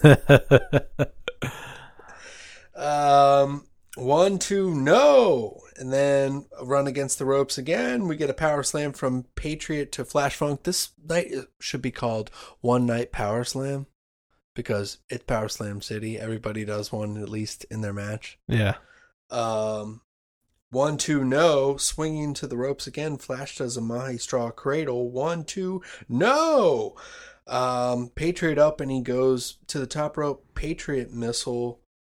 1, 2, no. This is getting built up even more. Flash Funk goes and scoops and slams the Patriot. And then he goes to the top rope and literally spins his body. Or like not like a flipping move. He just spins rotates in the air, and lands on the Patriot. 1, 2, no. Then up again, and he's like, all right, finally I'm going to do my top rope move. I'm like, yeah, do the 450 splash. Yeah. Do that one. Yeah, we're ready. We've been waiting for it. Here we go. No, moonsault, and he gets the knees, and then we're up with an Uncle Slam, 1, 2, 3, Patriot over. I was like, what the fuck? Weird. Flash, you had it. First of all, like, who signed off on letting them have, like, 8 false finishes? Yeah, and also, like, why wouldn't Flash just go over here? Yeah. Terrible setup. He made it seem, he's just like, yeah, I could have won several times in this match, but no. Nah. They didn't want me to. They didn't want to put a black man over. Oh. Sorry. They have to dance and come out to the same type of theme song. That's all that Vince knows. Damn it, Vince. Next, we have LOD and the Godwins. Woo! And LOD yell, and we get a nice fucking nursery rhyme from Hawk. Just sweet. Just spitting it like it's, like it's bedtime at the old... Wow! Yeah. Yeah. What's going on with that? Like, could you have him as a dad? It would be a troubling childhood, I feel like. I mean, like, it's like story time would not be the most comforting thing, just based on this. Good night, moon. Good night, stars. Yeah. But the Godwins come out first, and then LOD come out with a huge pop. They're big. They love them. And, it's probably because they are still card-carrying members of the London Hells Angels. Berserker never left. Berserker never left. Yeah. Also, if you or a loved one know about the whereabouts of Rocco, please contact us at retromaniapodcast@gmail.com. Yeah, last seen August 1992. Thank you. Sweet angel. Godwins are out with a Confederate flag. Yeah. I wonder how this would go over now. Unfortunate, and they were doing this. This sort of became their gimmick for a while. They eventually became Southern Justice. Yep, I think South's gonna rise again. Jerry even says it in the match. Ugh. See, Vince, I told you South's gonna rise. This is boring though. They're beating down on Hawk. Godwins, that is. Vince says, "Come on, ref, do your job." Really, we're getting into this whole do your job type of thing by Vince and questioning the refs more and more. On a double team from the Godwins beat down Hawk, and JR explains the Confederate flag to the fans. Yeah, breaks down a little Civil War history, and it's pretty uncomfortable, because he leaves out a few key details. The main detail. It's like, yeah, there was a Civil War in America from this date to this date. And it was about heritage. We just got bored, so we started fighting each other. It wasn't over anything, fundamental to human existence. Yeah. Thanks, JR. We know which side you're on. Yeah. Oh, I wouldn't go that far. Sorry, okay. Yeah. Well, you never know. Okay. So Jerry says, I fought for the East. Thanks, Jerry. That would be Free State, Maryland, where we are. Bing! Union forever. Yeah, so Godwins are beating him down on Hawk, and then we get a pair of clotheslines from Hawk, 1, 2 to each Henry and Phineas. Animal finally gets the hot tag. Godwins go for a double backdrop, and Animal flips on his feet, and he double clotheslines both of them. Hawk hits a clothesline to Henry on the apron, and Animal picks up Phineas, who was still in the ring, and we get the Doomsday device. 1, 2, 3, the LOD over. Huge pop. Yeah. Pretty, overall pretty boring, like you said. I do feel like it was better than some of their previous outings that they had this year. Hawk was selling a little bit for a change. Yeah. Just slightly. And nothing special, but certainly serviceable tag match there. Yep. In the ring right after that, JR goes in and he brings out, oh yeah, man, who is it? It's gonna. Crowd's waiting for him. He's white hot. He's white hot. Everybody wants to see him. Wait, no, where's the glass? No. It's fucking Ken Shamrock. Yeah, everybody. Can't yell. I feel like everybody was hoping for Austin. Me too. In that spot. That's what I thought. Yeah. He's not even on the fucking card. Who's he gonna stun? Is he gonna stun the Queen of England? Now it's not a good time to do that. This is crazy. They've had the last two cards that they've had, they've separated the roster so much. We don't even get the best of it. Right. Ken Shamrock is out, and he's got some Lions Den shirt. LOL. That's all I got to say. It looks like his 5-year-old niece drew half of a lion and half Ken Shamrock's face, combined them, and that's his logo. He was like, "Hey, Cindy, I love that little design that you did. Could you draw me something like half lion, half me for the logo for the gym?" Yeah. He's like, "Oh, okay. Wow, it's only like a 3x5 photo. We're going to have to blow it up in my shirt." Yeah. Just wait until you see the banner on the wall. You think the shirt's bad. So he had a punctured lung. This was serious, though. Yeah.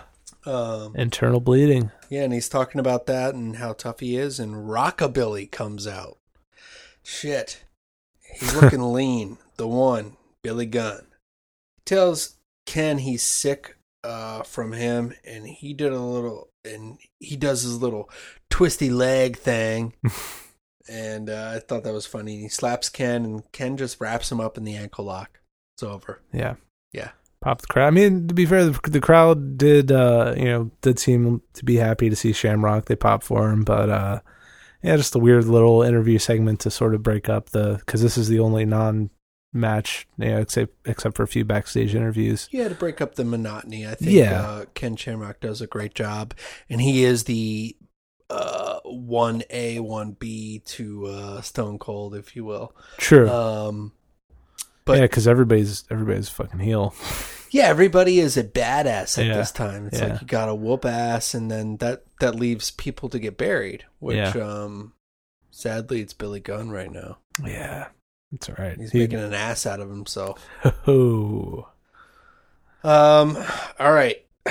This is very, very interesting to me. 124 mark.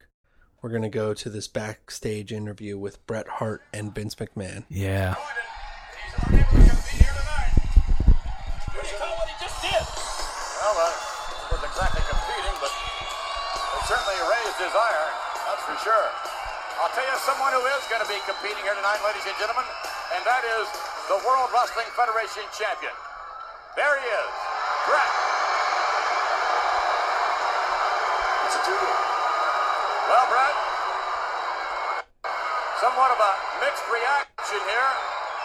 Nonetheless, it's your opportunity to do what you do best against The Undertaker. What sort of attitude will the Hitman have coming into this matchup? Well, to me, this is just about like wrestling at home. As far as I'm concerned, I still like to believe in my heart that I'm still the champion that I always was years and years and years ago. I think I've got the greatest fans in the world over here in England, and I don't underestimate The Undertaker, and I know that he's got his fans and his following. All I'm going to say is one thing. I'm going to fight fire with fire, and I'm going to do the best that I can, which means I will prove once again that I still am the best there is, the best there was, and plain and simply, the best that there ever will be. Well, I'd like to also ask you, but with The Undertaker, with the frame of mind that he is in, given what happened at SummerSlam, The Undertaker, I would suggest, is going to be pell-mell all over you, no holds barred. Well, I expect that. I mean, Undertaker, this guy's, he's a great wrestler, and he's tough, and he's bad. And I'd say he's probably the hardest fight I'm ever going to have. But that doesn't mean I'm going into this thing expecting the worst. I'm not. This is just about like wrestling with home field advantage, and I think the people know me for what I am. They still believe in me, and I'm just going to go in there and do the best I can, which has always worked well for me. Well, I don't think you're hearing what we're hearing. I don't think they like you here. Well, or maybe they do. They just need to start liking me again. I don't know. I don't know. All they see is American television. Does it matter to you whether they like you or not, Bret? Does it matter to you? Yeah, it matters to me. It does. Best of luck to you tonight, the Hitman, Bret Hart. And that is going to be some matchup. Yeah, so Bret was not expecting that shit. No. He was not expecting the Vince to challenge him on the crowd reaction like that, and you can see it in his reaction. And I think it's more okay. Bret gets a good reaction. Granted, Shawn Michaels gets the biggest reaction because it's girls and kids. Bret Hart's reaction is males mainly, so it's going to sound deeper, even if there is boos. So it's not going to have the same high-pitched reaction. They both get the same reaction, in my opinion. I would agree. They're both the hottest at the time. Yeah. And that is just like, Vince is like, just pegging the manipulation of like, well, obviously, to me, the girls and the kids don't like you, so you're not fucking selling here. Right. And Bret just looks at him like, motherfucker. Yeah. Like, he's like, well, I don't think you're hearing what I'm hearing. Like, yeah, definitely caught off guard by that. And like when he like admits at the end that it matters to him that the fans like him, like that was real. And I think it's because Vince, that was not scripted. I mean, Vince wanted him to be the heel and be like, it doesn't matter, or something. But Bret's like, dude, you just fucking went way off the script. You're toying with my emotions right now. Yeah. Big time. Like, so I'm going to tell you, it does matter. This is the truth. Yeah. And this is where we get into this. Is it a work? Is it a shoot? Yeah. Oh my God. It's so good. It makes for some very, very compelling television. Vader comes out. Quick thing about Vader I noticed in this, I don't know if you saw it. The video of him like slapping around the Kuwaiti television host is actually in his Titantron video. Oh, nice. Yeah, so this had just happened like no less than a month or two before this, or it might have been as recent as a couple weeks ago.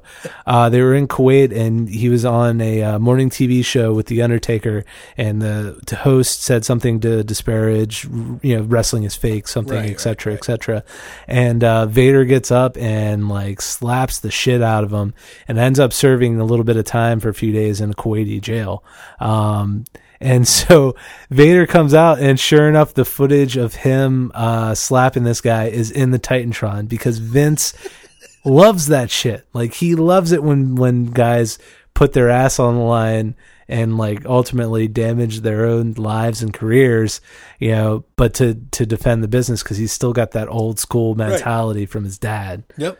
The same thing when Dr. Dave Schultz slapped the American TV host John Stossel. He loves it, and I was shocked, and I wasn't shocked, but I was surprised and amused that that footage is actually in the Titantron video.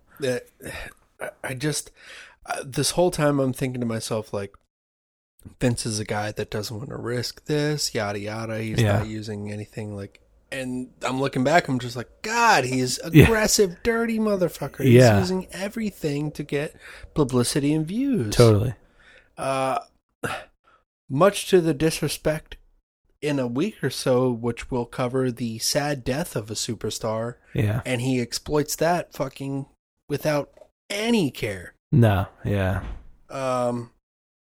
So this is Vader and Owen Hart. Yes. I gotta say, a real fun match. Great match. I'm going to put this out there right now. Watch these last 3 matches. Yeah. And it will blow your socks off.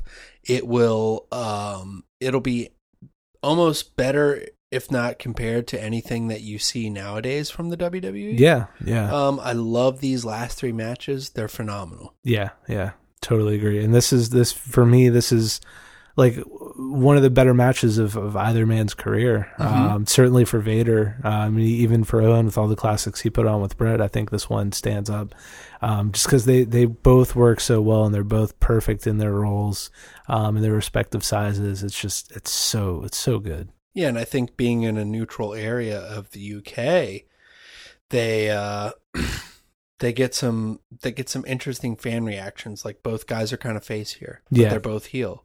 Yeah, in a way, it's awesome. We get a huge like body block from Vader to Owen, and he does a nice little Dean Ambrose spot that I didn't notice before. He bounces off the second rope, the middle rope, and then comes right back at Vader and gets thrown out of the ring for it. But it's reminiscent, definitely. I'm not going to cover everything. You need to watch this. I'll go over the very end. Basically, Vader gets a power bomb to Owen, and Owen flips through on it, and he drops down, goes to kick Vader. Vader catches the leg. We get a beautiful enziguri from Owen. He turns it into a sharpshooter. Vader gets to the ropes, and then Owen slams Vader. Yeah. This is his third and last attempt. Yeah, he'd been going for it all match, and he finally gets it, but at what cost? Yeah, I mean, it's pretty nice, though. He had him up there for a bit, and this is a awesome line from Vince where he says, that adrenaline pumping through Owen's veins. Adrenaline. The adrenaline. Yes. That's how they say it over here, right? Yeah. It's an adrenaline powered extravaganza. WWF adrenaline.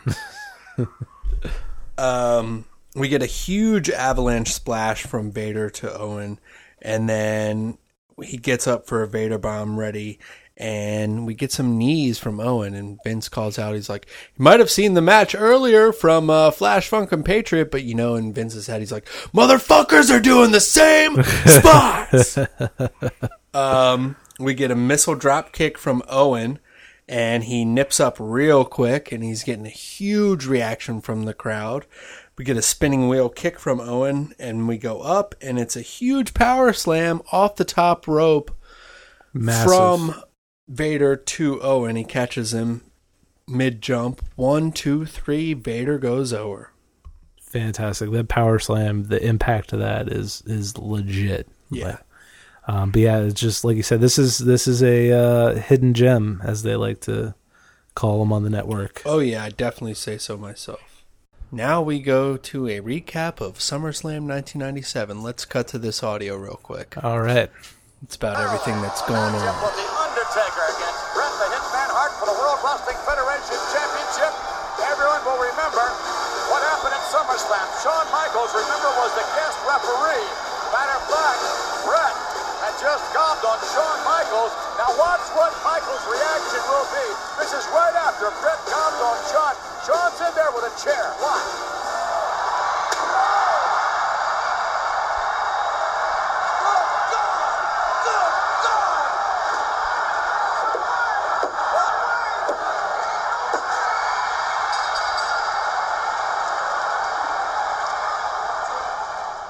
Bret Hart, one night only. You have one night to prove to all the world you deserve to be World Wrestling Federation champion. For you see, Bret, Shawn Michaels won't be the special referee. What's that mean? It means that you have to look into the eyes of the Reaper and deal with me one-on-one. There's not going to be someone lurking in the shadows waiting to hit me in the head with a chair. And although you may have all these fans across the world convinced that you're their savior, but you're nothing more than a demon. And I will expose you as that demon tonight. The Undertaker recognizes no boundaries, only creatures, for which you are not. So what this means, Bret Hart, is when this faithful night ends, and you're looking up at the Reaper, prepare to rest in peace. Nice, wonderful. Nice little way to sew everything up. A lot of history between these two. Yeah, and what's been going on recently, it's, I guess, Undertaker is the catalyst for Shawn Michaels' heel turn as well as Bret Hart. And he's definitely biting off Austin. Yeah. He just rides that fucking coattails of Austin. He sees the big big push that he's getting from being this badass, and he's like, you know what? I'm gonna be a degenerate, Jack. Yeah, yeah. That's the maneuvers that are going on in the time of the business. You got Shawn Michaels on one end of the spectrum, and then one Double H on the other end of the spectrum of WCW. Yeah, yeah. It's just, wherever he sees the money is going, he's following it. Whatever's hot, he's gonna try to scoop as much of it as possible. Getting right there. Yeah. Undertaker out first for this big epic match, and of course Bret Hart out. Huge pop here. The champ, yeah. And I I'm calling bullshit on Vince's interview. I think the crowd is strongly behind him. There are some boos, but I would say it's majority of the crowd is reacting favorably to him. Yeah, and I think it's more the guys chanting too. So, like I said, you get a lower tone. Yeah, it's like the Cena, let's go Cena. Cena sucks. It's mainly men. Yeah. So I'm not going to go through this whole match. You have to watch this. This is probably their greatest match. Without a doubt. This is the match that they have been working towards having, throughout the 90s. Every time they've locked up, it's gotten progressively better until you get to this, which is just a fucking masterpiece. And to think, man, if things didn't happen in the past or the future of this storyline to Brett in WCW, they could have gone back and had more matches with Undertaker revamped as American Badass or something, and then Undertaker reborn. Yeah, so many possibilities.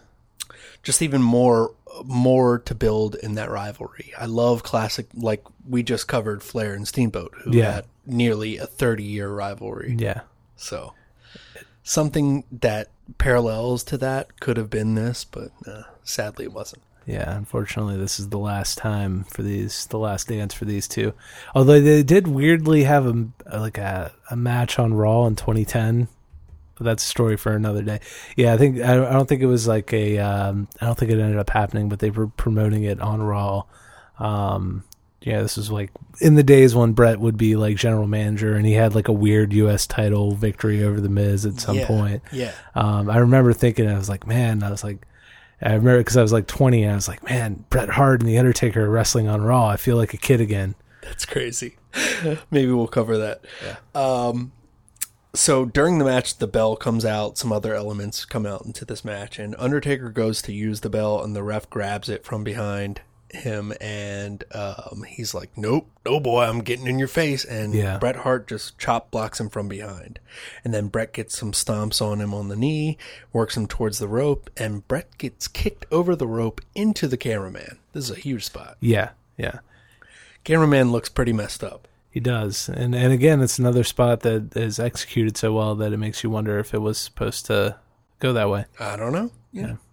Undertaker throws Bret Hart into the stairs on the outside. That looks brutal too. Yes, it does. Then back into the ring, and Undertaker goes to swing Bret into the turnbuckle, but Bret Hart resists. Then he powers through, and Bret Hart just goes sideways, sliding onto the mat and back first into the ring post. Yeah.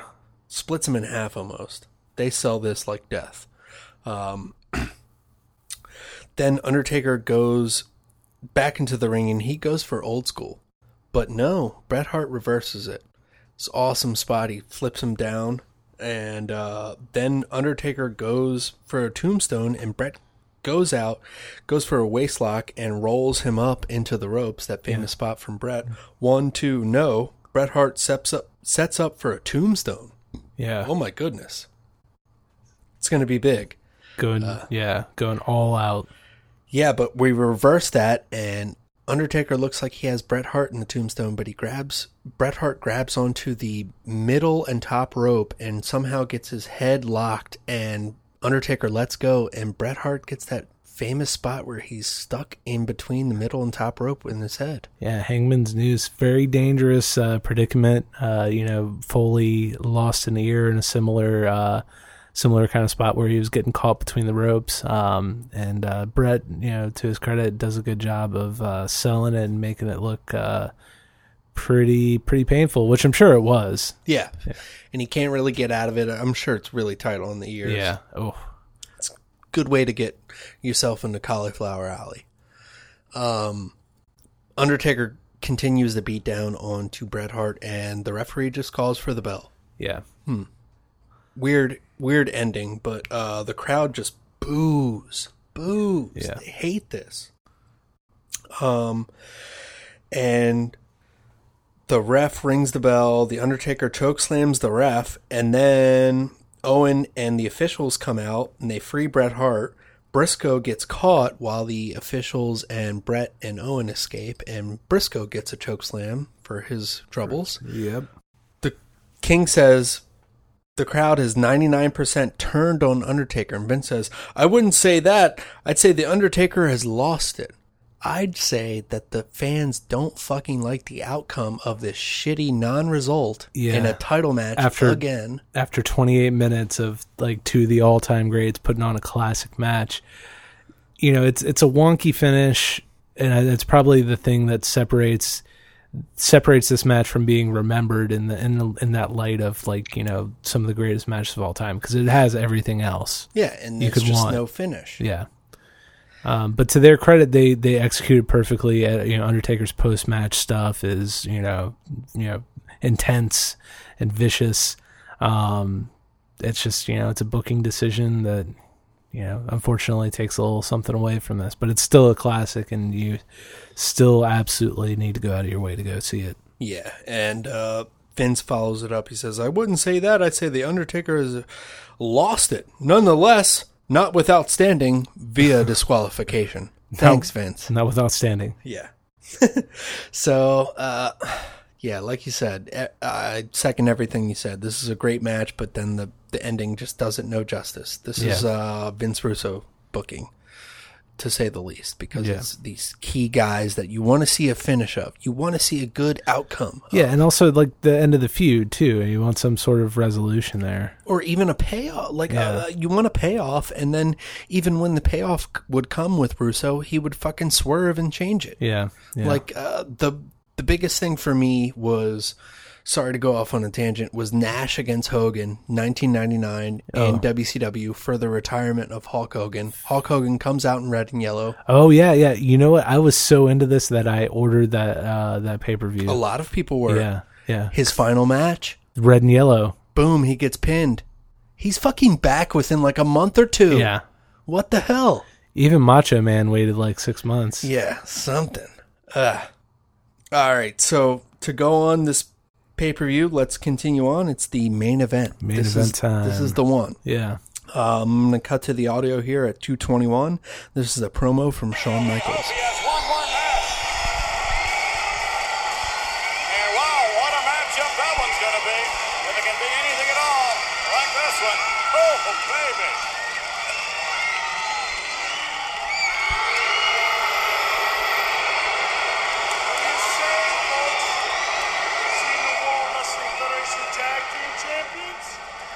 Seen the World Wrestling Federation champion, and now you get the main event.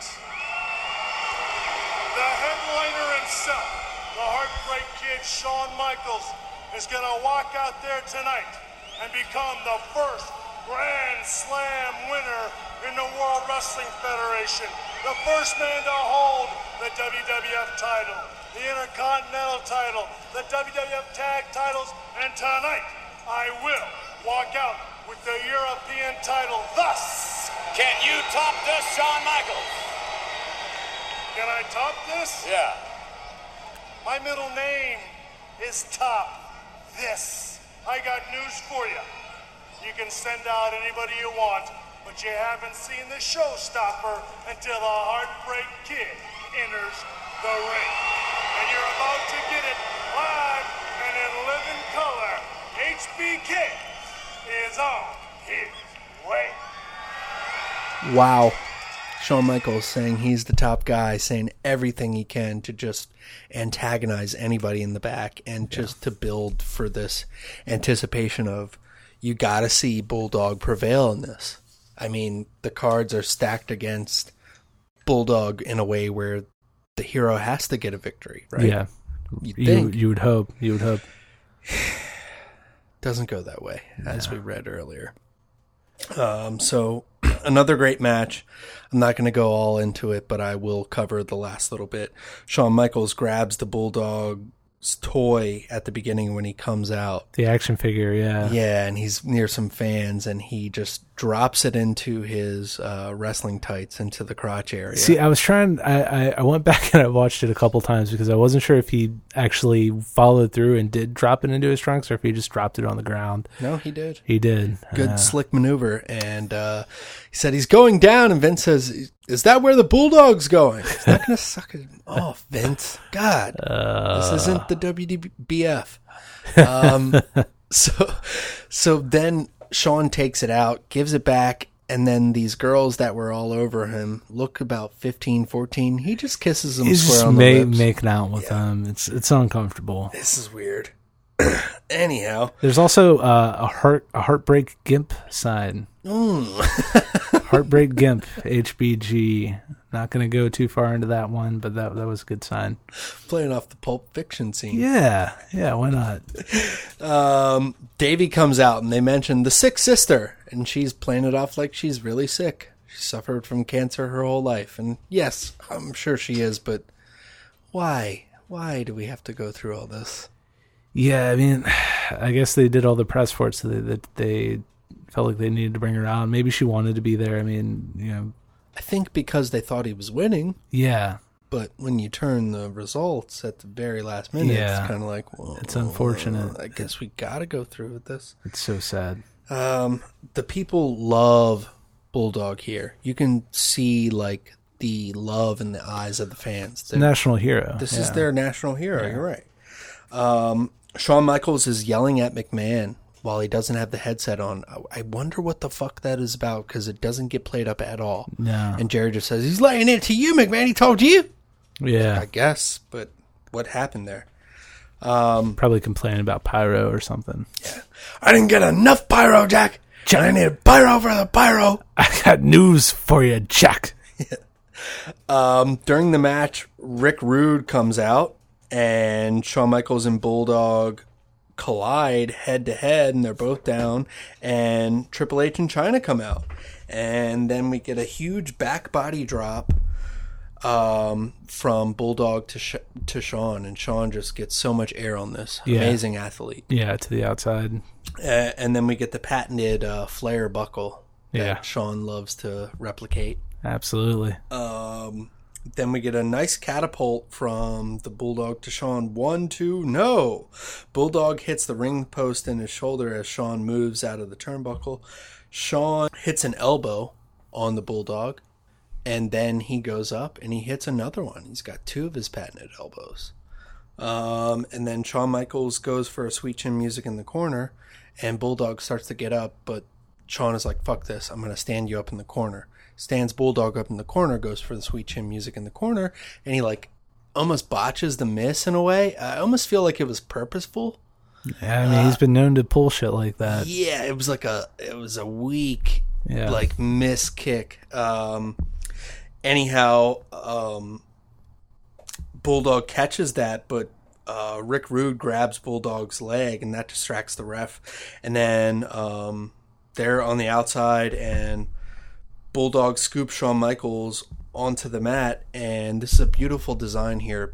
Bulldog's right leg falls off the mat that's like a foot off the ground where the crowd is standing, and his leg falls in between the mat and to the ring railing. Yeah, just a slight little elevated platform stage, if you will. Yeah. And his foot slips in between. Yeah, and he drops Shawn Michaels, so nonetheless not getting the running power slam on him.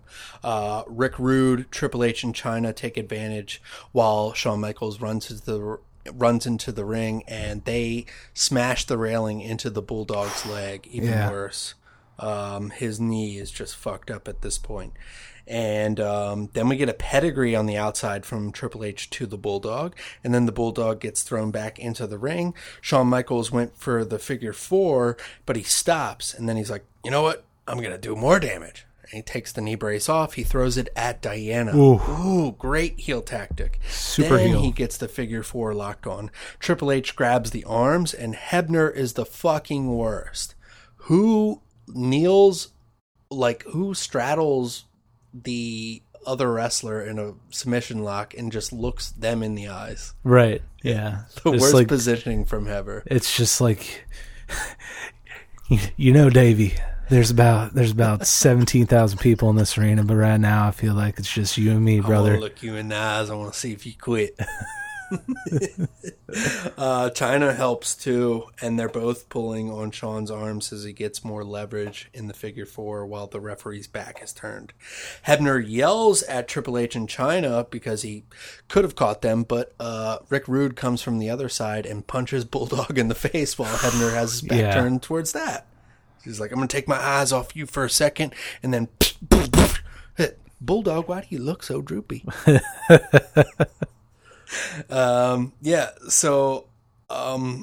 More of the hold, and Bulldog is out, and he starts to kind of power up a little bit. Then he starts to lose it, and then we get more pulling from Triple H and China, and eventually Earl Hebner just calls the match, and you can see Sean mouthing to Hebner just like, fucking call it, come on, man. Yeah, like it's over. Bing, bing, bing, bing, bang.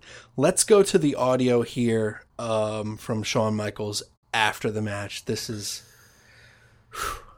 this is what was talked about in the book earlier, but to hear it from the horse's mouth. Jack. I want you to take a look at your champion, and then take a look at the new Grand Slam winner.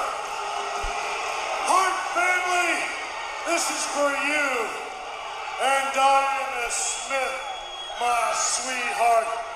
This one is especially for you, baby. Oh, no. How humiliating. This is degrading and humiliating. What are they going to do to him? Take a look, Hart family. Come on. What are they going to do to him now? Diana looking on at the Bulldog's sister. The Bulldog. Not again. Not again. For your country, Bulldogs. Scream for your country. Come on. That's Bulldog's wife, Diana. Scream for her sister.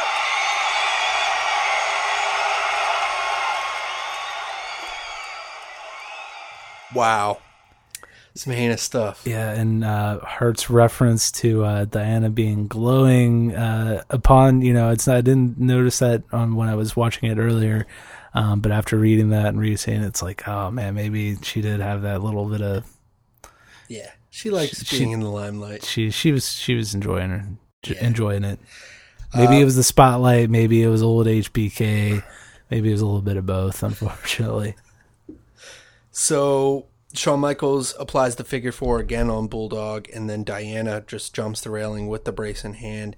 She hammers Shawn in the face with it in a way, but it's kind of, she's terrible.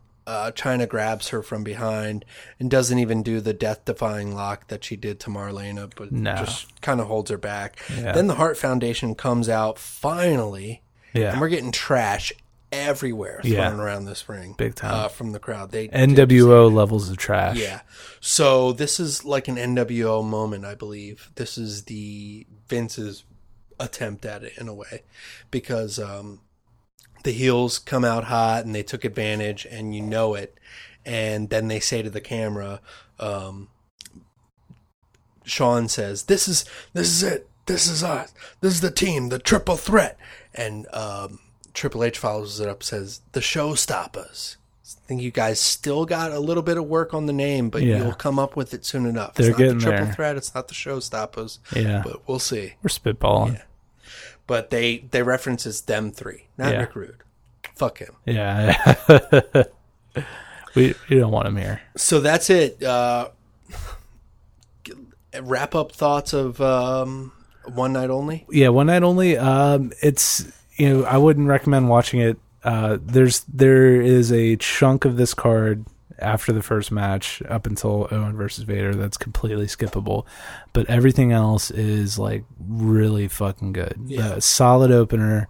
And like we said before, these last three matches, especially Owen and Vader, which I feel like will surprise a lot of people if they go back and watch it, because they're given time to really go out there and put the best show that they possibly can on, and everybody works harder. The crowd is great, and I think like it's a situation, like we mentioned when we did the episode with Evan, we watched and last episode with Dan as well in front of the Japanese crowd.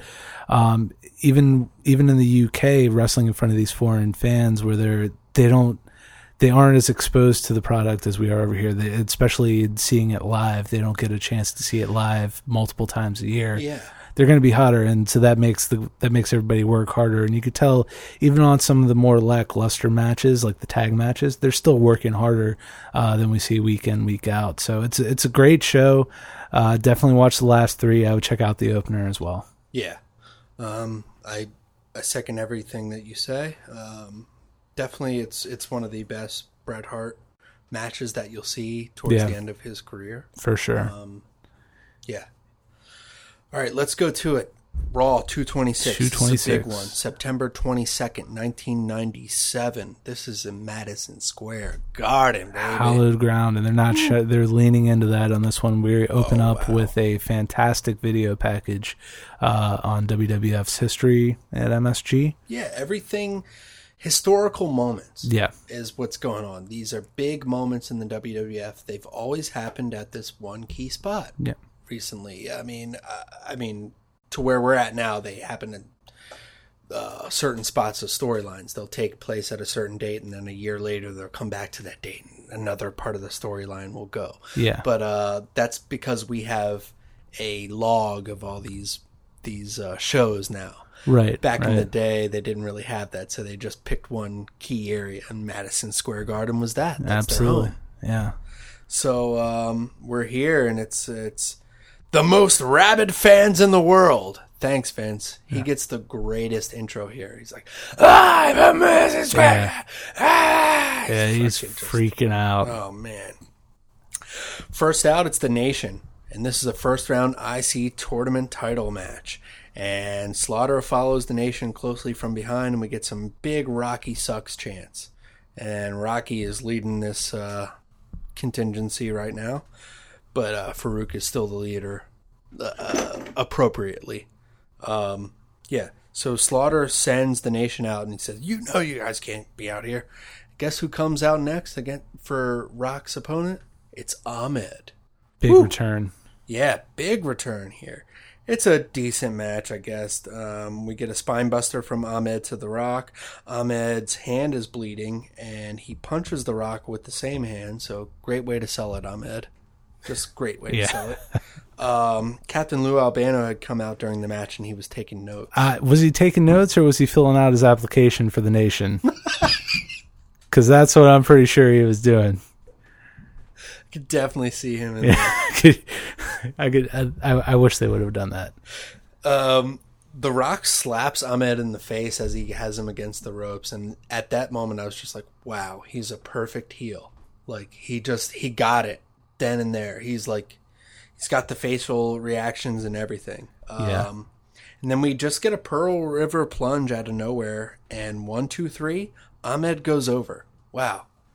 And he'll face Farouk next week. Ooh, that's a big one. That is a big one. Hopefully nothing happens. Yeah, we'll see. Yeah, it's where tonight Pillman and Owen are going to have to go one-on-one for the next round of their IC tournament. Members of the Hart Foundation. Yeah, one-on-one. We're going to have a big Falls Count Anywhere match between Dude Love and Triple H. Have mercy. And then Bret Hart is also going to go against Goldust. I think we've seen that before. Yeah. But whatever. European champion is here tonight too. That's the new European champion, Shawn Michaels. Wow. Glass shatters. And Vince, the look on Vince's face when the glass shatters is like, priceless. It's a great reaction. This is where we're really getting into the era of Vince and these facial reactions on camera. Like, he knows he's a great character. Yeah, he's milking it. Yeah. He's just, raise the eyebrows. Like, oh my God, it's awesome. Austin is not coming down the ramp. He's in the crowd. You got to find him. I'm up here, jackass. Yep. Hey, looks a little similar to Sandman. Yeah, very strongly reminiscent. Yeah. So let's cut to the audio here. It's 12:30.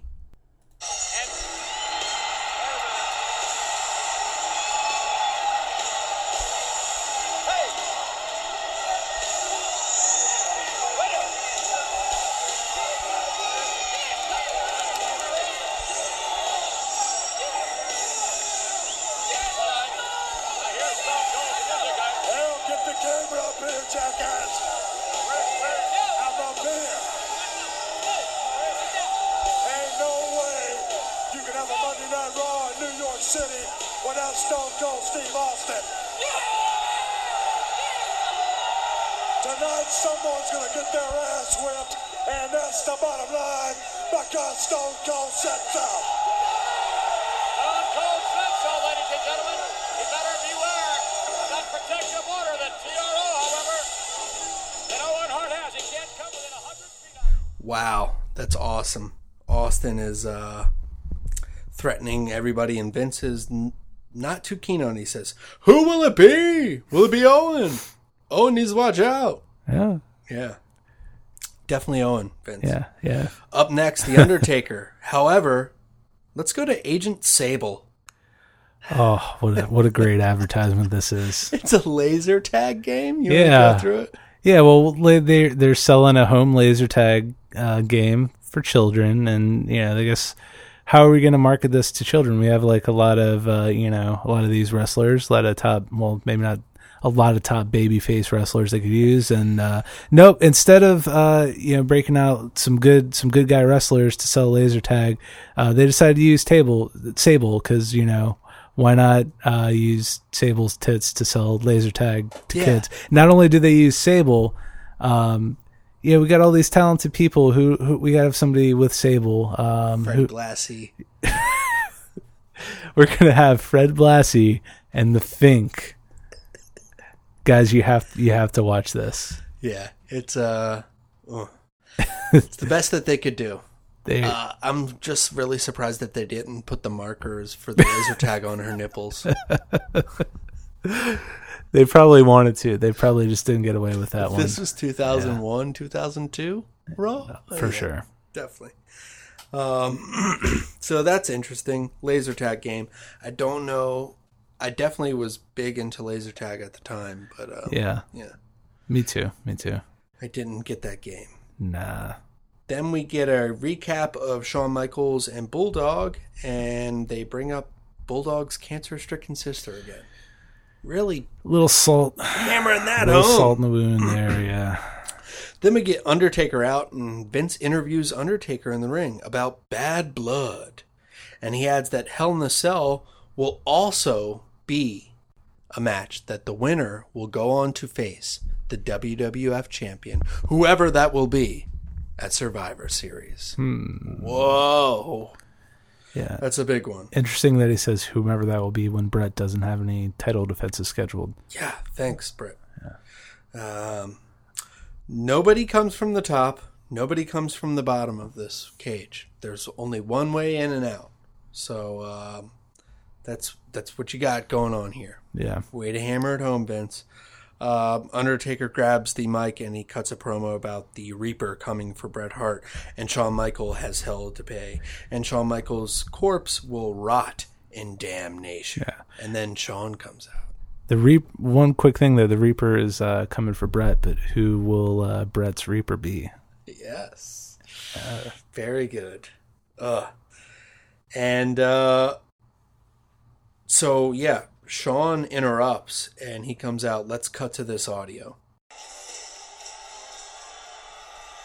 Now, is it my imagination, or is the World Wrestling Federation once again trying to give the Heartbreak Kid the shaft? First, you stick me at SummerSlam in a no-win situation as a special referee, and I do my job, and everybody comes down on HBK.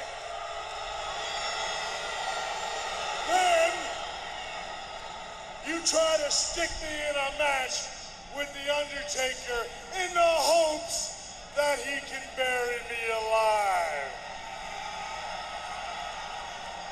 Now, you stick me in a cage with death itself, and then conveniently decide that after that, the winner of that match will get a shot at the WWF champion. Why didn't you just ask him, why don't you just give him a WWF championship match? I mean, just because I'm the only man in the World Wrestling Federation to hold every title in the World Wrestling Federation, you still got the nerve to ask me to earn it? You know who the hell I am? Deadman, I got news for you. Unless you are a real hot mama, which you ain't, I do not lay down for anybody. And the Heartbreak Kid is looking for a garden party, my friend. And HBK is in the house. And I got news for you, pal.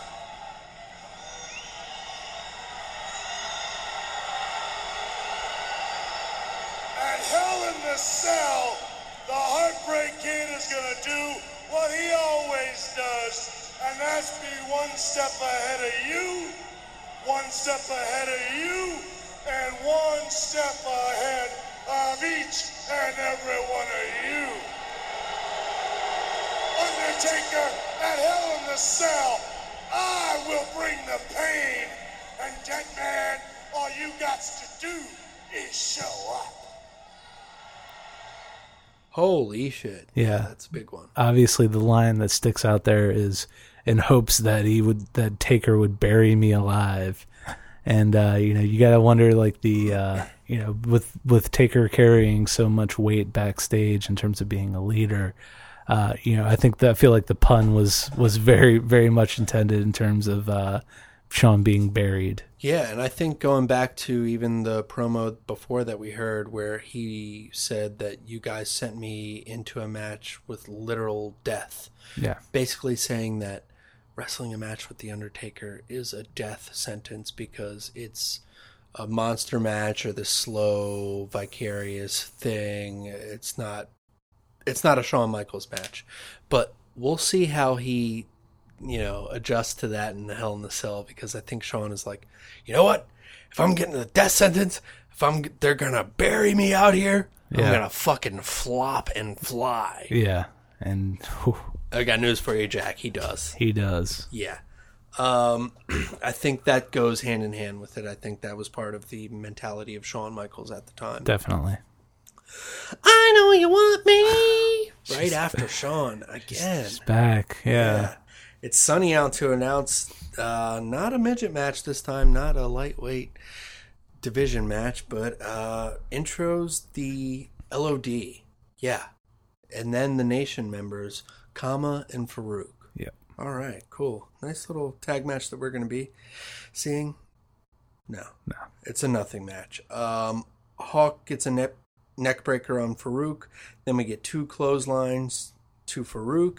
And then we set up for a Doomsday Device. D'Lo and Rocky come out for the beatdown. And we get bells and refs. And Ahmed comes down for the save with a bandage on his hand. And he immediately starts striking with the same bandage hand. Come on, Ahmed. Yeah. They fight them a bit. And then the Nation takes control. And the refs are out. And we're out of here. Yeah. Yeah. Sorry. That's it. Up next, Owen and Pillman. Woo!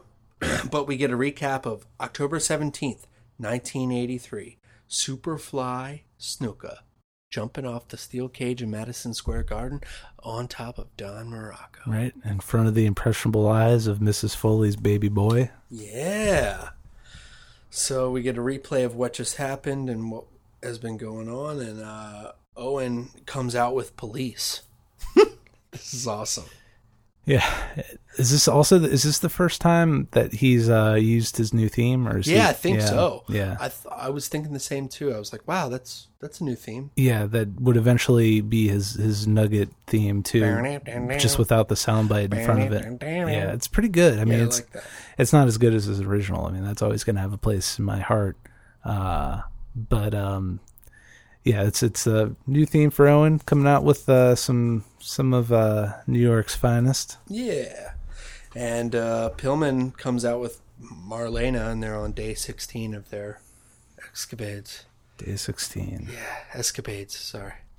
Yeah, and she's out with a leather top and a leather skirt and a choker. Looks totally normal if she was in 2017 at a nightclub, but 1997. This is a little bit more impact. Yeah. So we get a up the skirt underwear shot, of course. Thank you, Kevin Dunn. Thank you, Kevin.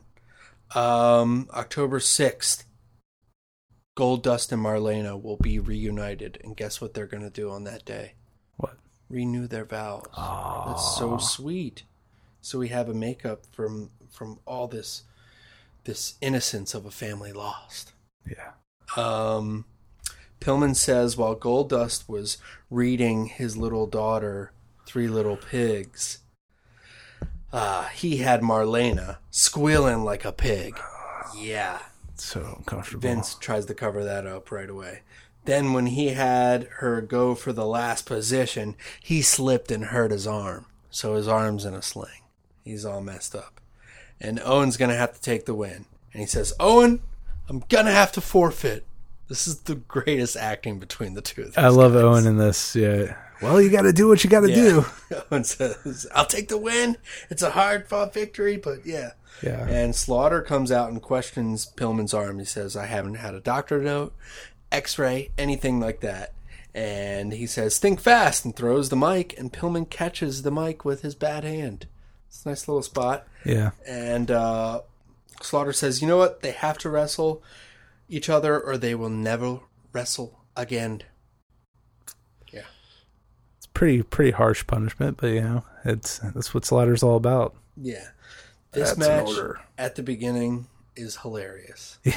I love this. It's like the slow and steady, like wrist lock, back, headlock, drop down, over, 1, 2, kick out. It's so great. Owen, I've heard stories of Owen throughout the years who would be known to like go out on house shows and work the worst possible match he could possibly work just to pop the boys. So I think this is like probably the best window into that we got is this exchange with Pillman here. Yeah, nobody would ever steal this idea. No. For the European Championship in a couple months, would they? No. Oh, yeah, that's right. No, nobody would ever steal that idea. No. So we go to a commercial, and it's for Stridex playing cards. Oh, man. 6 top WWF. They were collectible, and you had to get them in your container of Stridex, if I'm not mistaken. You had to buy every one and hope that you would get a different card. Yeah. Otherwise, you had to get another pack of Stridex or eat more fries and soda and everything. And I was 10 years old, so I didn't need Stridex. I would badly in a very short amount of time, but I remember I don't know if I actually asked my mom for Stridex, but I thought about it. Like I wanted the cards. Yeah. Back from the break, and Marlena had tried to hit Owen with the purse, and Owen stopped her, and then him and Pillman are face to face, and they're having a disagreement. So Owen just hammers on Pillman, and now it's down to a real match between them. Yep. And they do a beautiful double cross body crash and collide. Yeah. This is a Pillman spot that he does a couple times in WCW, but I love it. Goldust comes out and interferes in the match and causes a DQ, and refs and the agents come out and the bells ring, and Pillman runs off with Marlena. Damn, so close, Goldust. Yeah. Chases him up the ramp, and that's it. Tough one. But Owen gets on the mic and he says, it was a hard-fought battle, but I did it, and I'm in the finals of the IC tournament, and I want to thank my loving brother, Brett. I love it. It never gets old. Every time he does that, it just makes me laugh so much.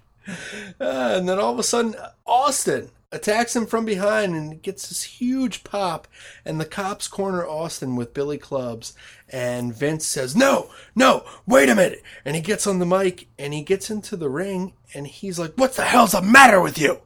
And let's cut to this audio. Like, what? Vince is separating this whole incident. Like, yeah, telling the cops what to do. Let's go to it.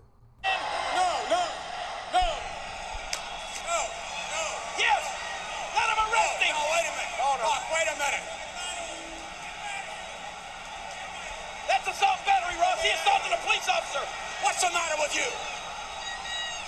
What's the matter with you? Get a hold of yourself. Arresting! Just give me a minute. Just give me a minute.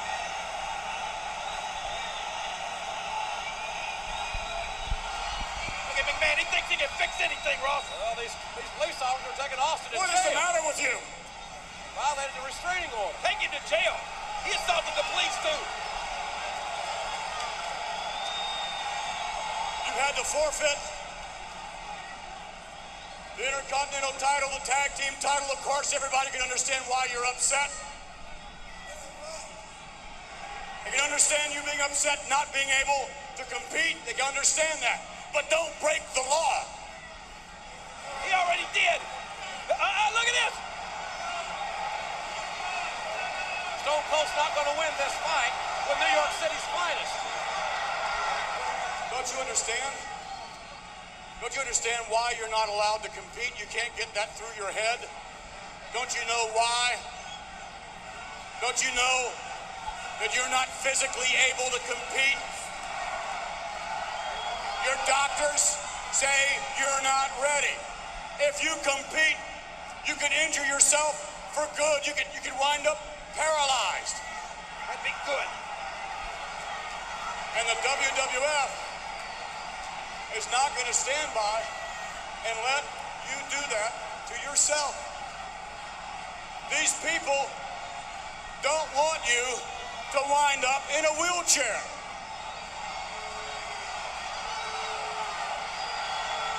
They want to see you compete. Everybody wants to see you compete. But in due time, Steve. In due time. Listen to McMahon. Get the violins Get a hold of yourself. Telling the truth. Makes all the sense in the world. Hey, you better be talking to those guys over there. I say put him in the slammer. Listen. Don't you know people care? In the World Wrestling Federation, we care. They care. They care about you. That's all it is. And you just got to go with it. In other words, you got to work within the system. That's all you got to do. Is simply work within the system.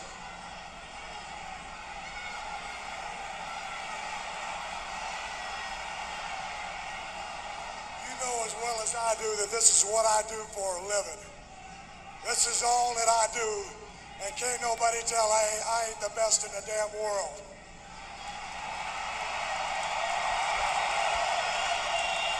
Don't even say nothing. Don't say nothing. Sit here and tell me to work within the system. You ain't the one sitting on your ass at the house like I am. But if that's what it takes to make you or the World Wrestling Federation happy, hell, I feel like Cool Hand Luke. I'll work within your stupid little system. That's all these people ask. I appreciate the fact that you and the World Wrestling Federation care. And I also appreciate the fact that, hell, you can kiss my ass.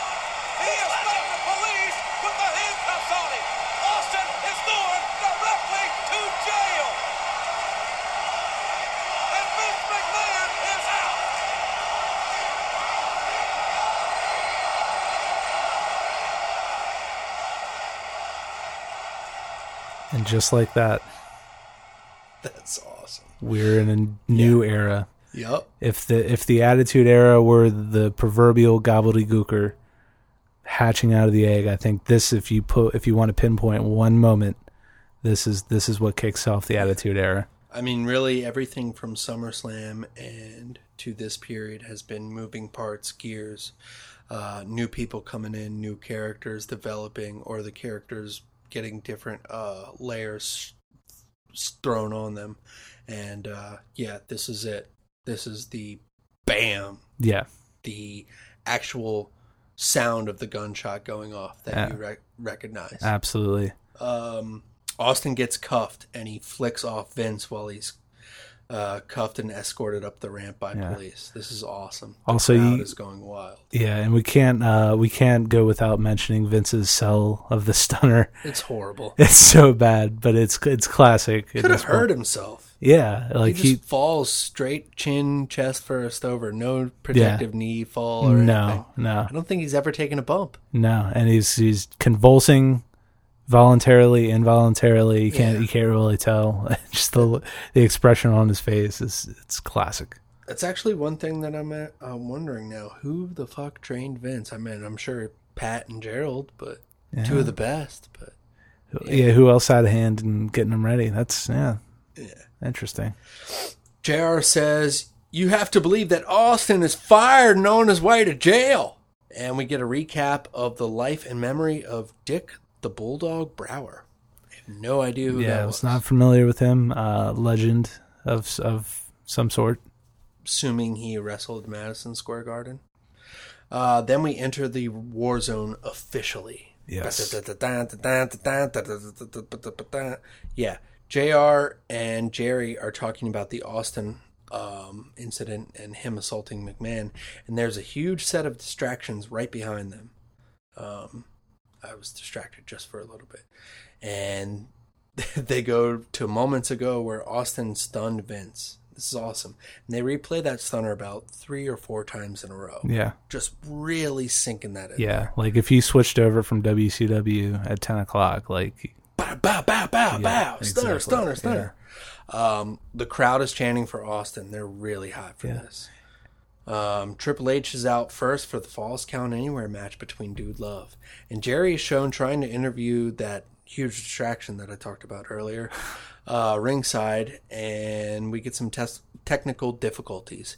And Jerry gets a different mic, and then he's next to Rhonda Shear from Up All Night. Yeah. That's who that is. I never watched that show. I heard about it all the time.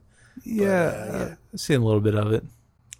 She says, "I can drop kick you and slam you, but I'd rather keep you up all night." That was certainly nobody's going to steal that either. That was her line. Yeah. But they up all night. Yeah. Oh yeah. Who's going to steal that? We'll see. Yeah. 2 pivotal things on this show that get hijacked. Dude Love is on the Titantron and he says, "Falls Count Anywhere isn't really his bag, baby. No. But he knows somebody whose bag it is. And he may be a man who he knows. He's a kind man. And Mankind comes on the screen. Mankind comes out, and it's a split screen between him and Dude Love. This is awesome. It's pretty cool. I remember marking out big time over this. Mankind says that as much as he'd love to destroy Triple H, he knows someone who would enjoy it way more. And guess who that is? Bang, bang. Cactus Jack, baby! And it's Madison Square Garden. And Mrs. Foley's little boy has come home. Wow, this is huge. Jack this cack. Yeah, Jack that cack. Jack does a cack. Cactus Jack comes out. This is big. This is the first notice of Cactus Jack in WWF, right? Yeah, absolutely. And he was a WCW and ECW star. Yep. So this is big for Vince taking a step saying, "All right, I'll take somebody else's creation, and I'll fucking use it." Yeah, and then it's huge. I mean, you didn't see some stuff like this before, where Vince is bringing in previously used characters, and just adds another dimension to like this legend of Foley, the third face of Foley. Yeah, bang bang, he's back, and we get a ECW chant, which my notes I put down, and it said DCW. We get a swinging neck breaker to Triple H on the floor, and this is a wonderful match. You have to watch this. Yeah, this great brawl. These guys have a great match here. China goes to hit Cactus with the chair, and Triple H hits Cactus from behind, and they collide. Cactus basically crushes China onto the steel stairs, and the refs are like checking on her. This looks like a big devastating spot, but it's something to get her out of the mix finally. Yep. Back suplex from Triple H to Cactus up the ramp as they work their way near the Titantron. Triple H hammers Cactus with a trash can, and he pounds him in the head a couple times. It's really hard. Yeah. Pins him, 1, 2, no. Then Triple H grabs a snow shovel. His fucking favorite. Yeah, the signature snow shovel that he would be known for in years to come. He hits Cactus on the back with it and then just goes behind the curtain. He's like, we get a bit of a stall because I guess he couldn't get his prop ready. And Cactus goes outside of the curtain and he gets slammed right on the back of his head to the ramp. This is I think sometimes people just took liberties with Mick because he would take those bumps, but it's like, wow. Yeah, it's unfortunate for sure, and I think obviously years to come he would have some matches with The Rock that are just hard to watch. Like yeah, but yeah, you're right. Guys would sort of take advantage of that. Yeah. So Triple H finally gets his prop out, and it's a big, huge table. This is like a wooden table. This is not a regular. We spoke of DCW. This reminded me of a DCW table. Yeah. He pulls the table out and he goes for a pedigree onto the table to Cactus, and Cactus flips out of it and gets a huge, huge pile driver to Triple H onto the table. It breaks beautifully, like the way that it broke. It was just like, perfect. It's awesome. 1, 2, 3, Cactus Jack wins. Hell yeah. All right, next bit, we get a Karate Fighters presents Survivor Series Super Supper. Sorry, what, Kobe? Fuck. Say it again. Fuck. It's Survivor Series Super Supper Sweepstakes. Damn. Survivor Series Super Supper Sweepstakes. Yeah. And they try to get people to say that 5 times fast, but yeah, as you see, it's not that fluid. And then we get a recap of WrestleMania 1, March 31st, 1985. Andre slams Big John Studd. Yeah. And he gets a bag of money, starts throwing it to the crowd, and then Heenan just grabs the bag of money and runs off. Classic Bobby Heenan. Great stuff. Then we get another recap of the Stunner from earlier. As my phone says, the Stoner. We're back from another commercial break, and Jerry says, good news is we might get rid of 2 birds with 1 stone. One being the Motormouth Vince McMahon, and the other being Stone Cold. Yeah. Yeah. So. No, yeah, those 2 were never heard from after tonight. Motormouth Vince McMahon. We get another recap of the One Night Only part, and then we get Shawn coming out. And let's cut to this audio. Line is, Shawn Michaels has done it all. No other... wait a minute. Well, Michaels is a new European champion. He's that, all right. And I think he's coming out here. Well, we weren't prepared for this. Shawn Michaels with a live mic. What's happening in New York City? And a chair. You've had the rest, and now it's time for the headliner himself, the Heartbreak Kid, Shawn Michaels. Yeah. And The Undertaker is here. We know that. The Undertaker is here.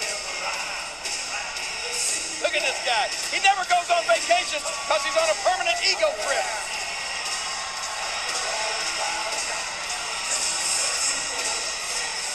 Uh-oh. Well, there's absolutely no telling what he's going to say or what he's going to do.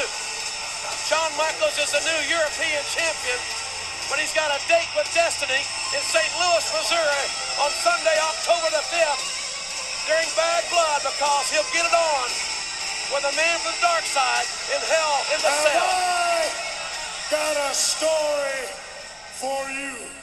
Now, I know each and every one of you are wondering how HBK became the one and only Grand Slam winner of the World Wrestling Federation.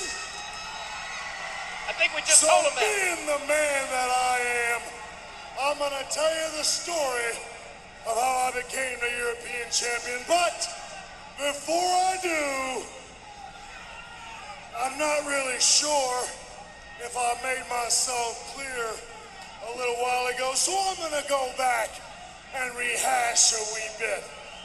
Undertaker,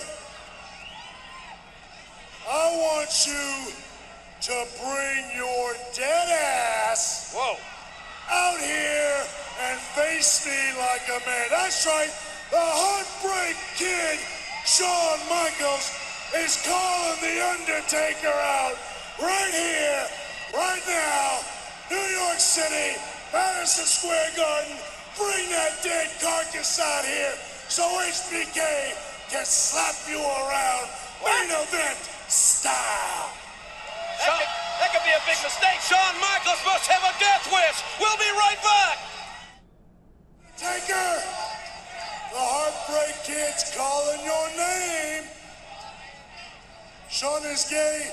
Shawn is not gay. Why don't you go and ask your mama if Shawn is gay? Oh, man. The Undertaker is afraid of Shawn Michaels. I don't think so. Well, we've sat here for 2 minutes and the dead man has not shown his carcass.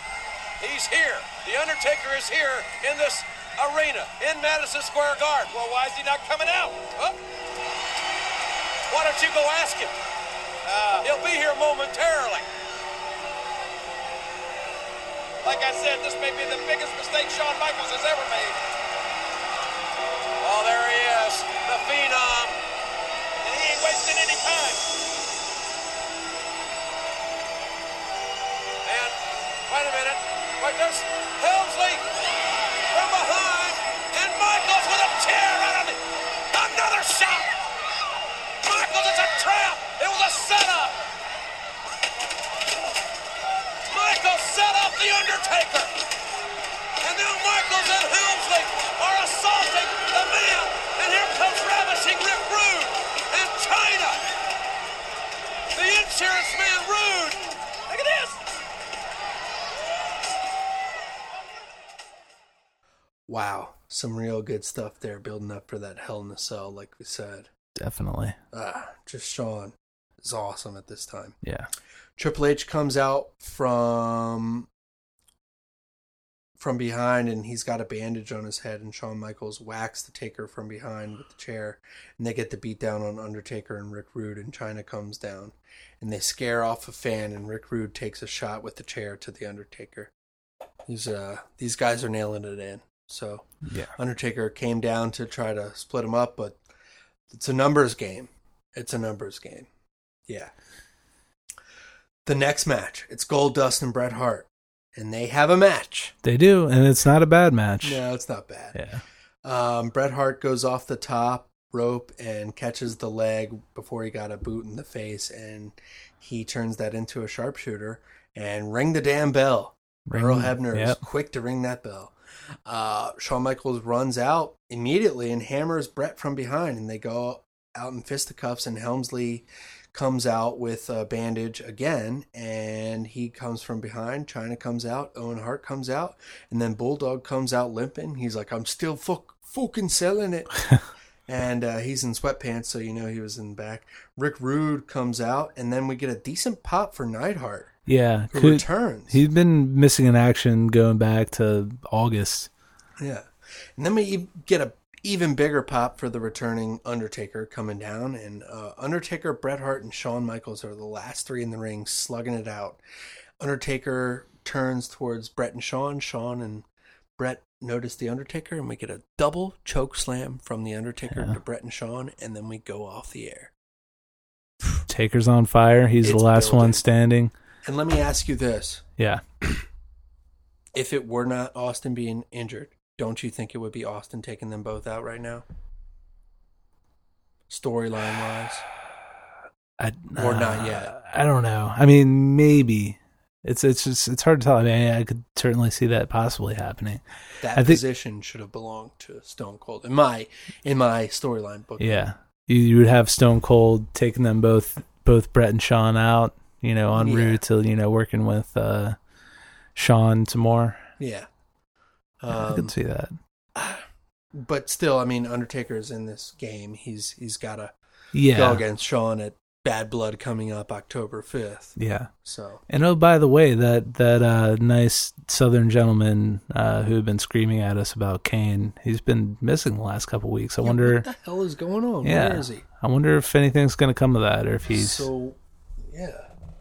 we'll see. I mean, we got one more show until Bad Blood, and that'll be the go home. We'll see if Paul Bearer even shows his face, or if anything's going on. But nonetheless, the winner of this Hell in a Cell match goes on to face the WWF champion. That's awesome. That's going to be at Survivor Series. high stakes. Yeah, big stakes right there. Yeah, things are heating up, realistically and fictionally as well. We got a lot of stuff that we just covered in this episode. One more thing. In Bret Hart's book. Yes. Let's go over this. 2 days later, on September 22nd at Raw in Madison Square Garden, I was summoned to Vince's office for a private chat. He rocked me with the news that he wasn't just thinking of breaching the terms of my contract, but was actually going to do it. In the weeks ahead, he wasn't going to pay me my full salary because of problems he attributed to Ted Turner. He told me that I was the Cal Ripken of the WWF and that he fully intended to pay me what he owed me on the back end of my 20-year deal instead. You'll still get every penny, he declared. In a fatherly tone, he then confided, I have no problem with you if you want to see what WCW will make you, the same deal as before. I hear that Hogan is finishing up there soon. Your timing couldn't be more perfect. He went on to say that if I left, I would actually be doing him a favor because he was about to downsize into the northeastern U.S. promotion. Because of my 14 years of loyal service, he said he wanted to give me the opportunity to be able to approach WCW before everyone else did. Since he'd be letting a lot of wrestlers go, he described me as the first guy in the lifeboat. You don't even have to drop the belt if you don't want to. You hold all the cards. He even said that he would secretly help me negotiate my deal if I wanted to.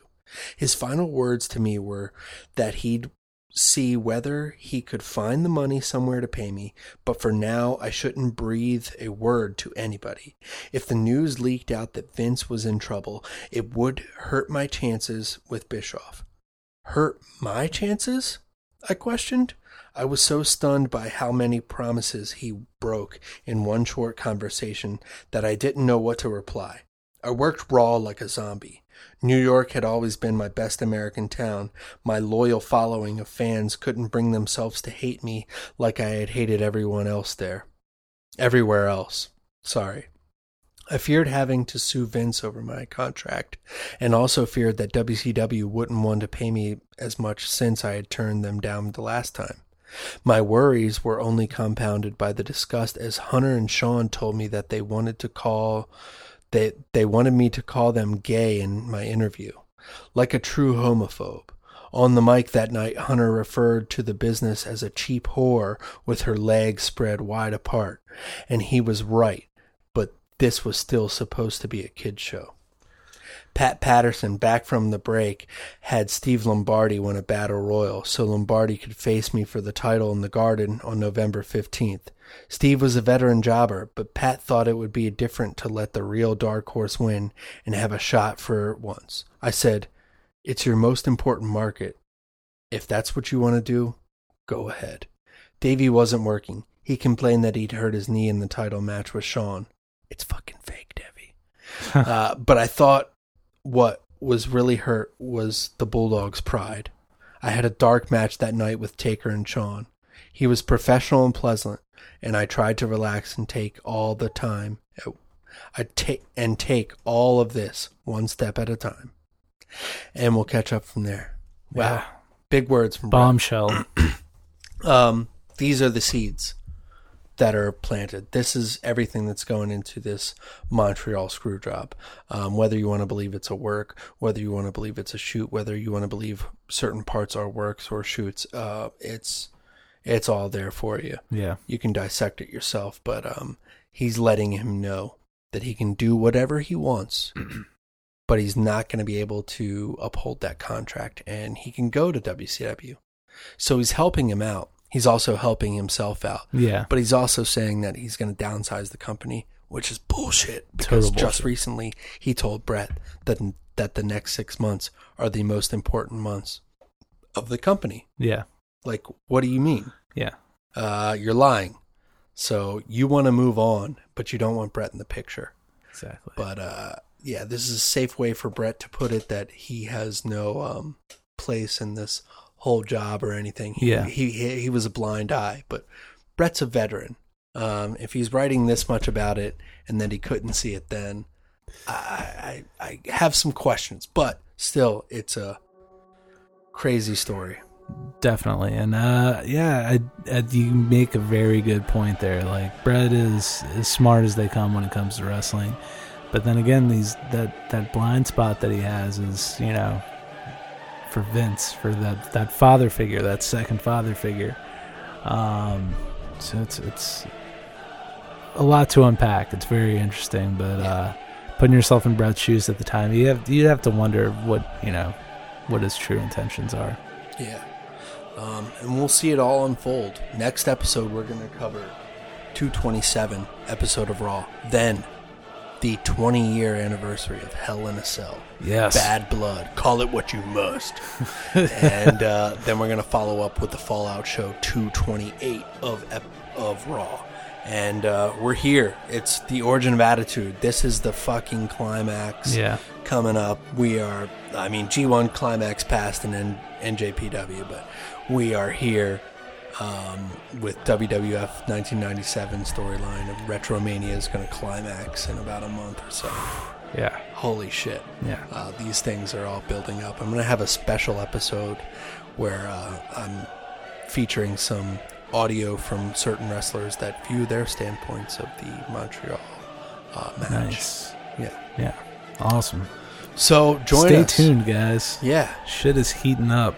Thanks for sticking around with us. This has been an action-packed episode, fully loaded. Not yet, but one night only. We just recorded this. We recorded this in one night only. Yeah. And you'll enjoy it for a day or so if you want. Yeah, just break it up as depending on what your commute is. You know?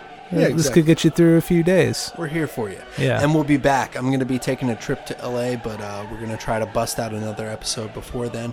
But if not, we'll be back this month in about a week or so on the origin Hollywood. of Attitude. Hollywood Kobe Naida. Hollywood Kobe Naida coming in. Yeah. All right, Jimmy. They can reach you as always on Twitter at Jimmy_Price. Yep, and you can reach us on Facebook at Retromania with the W and Retromania Podcast at gmail.com. Right into us. Mm-hmm. And stay classy. Thanks, guys. Thanks. It's good stuff. Get into it.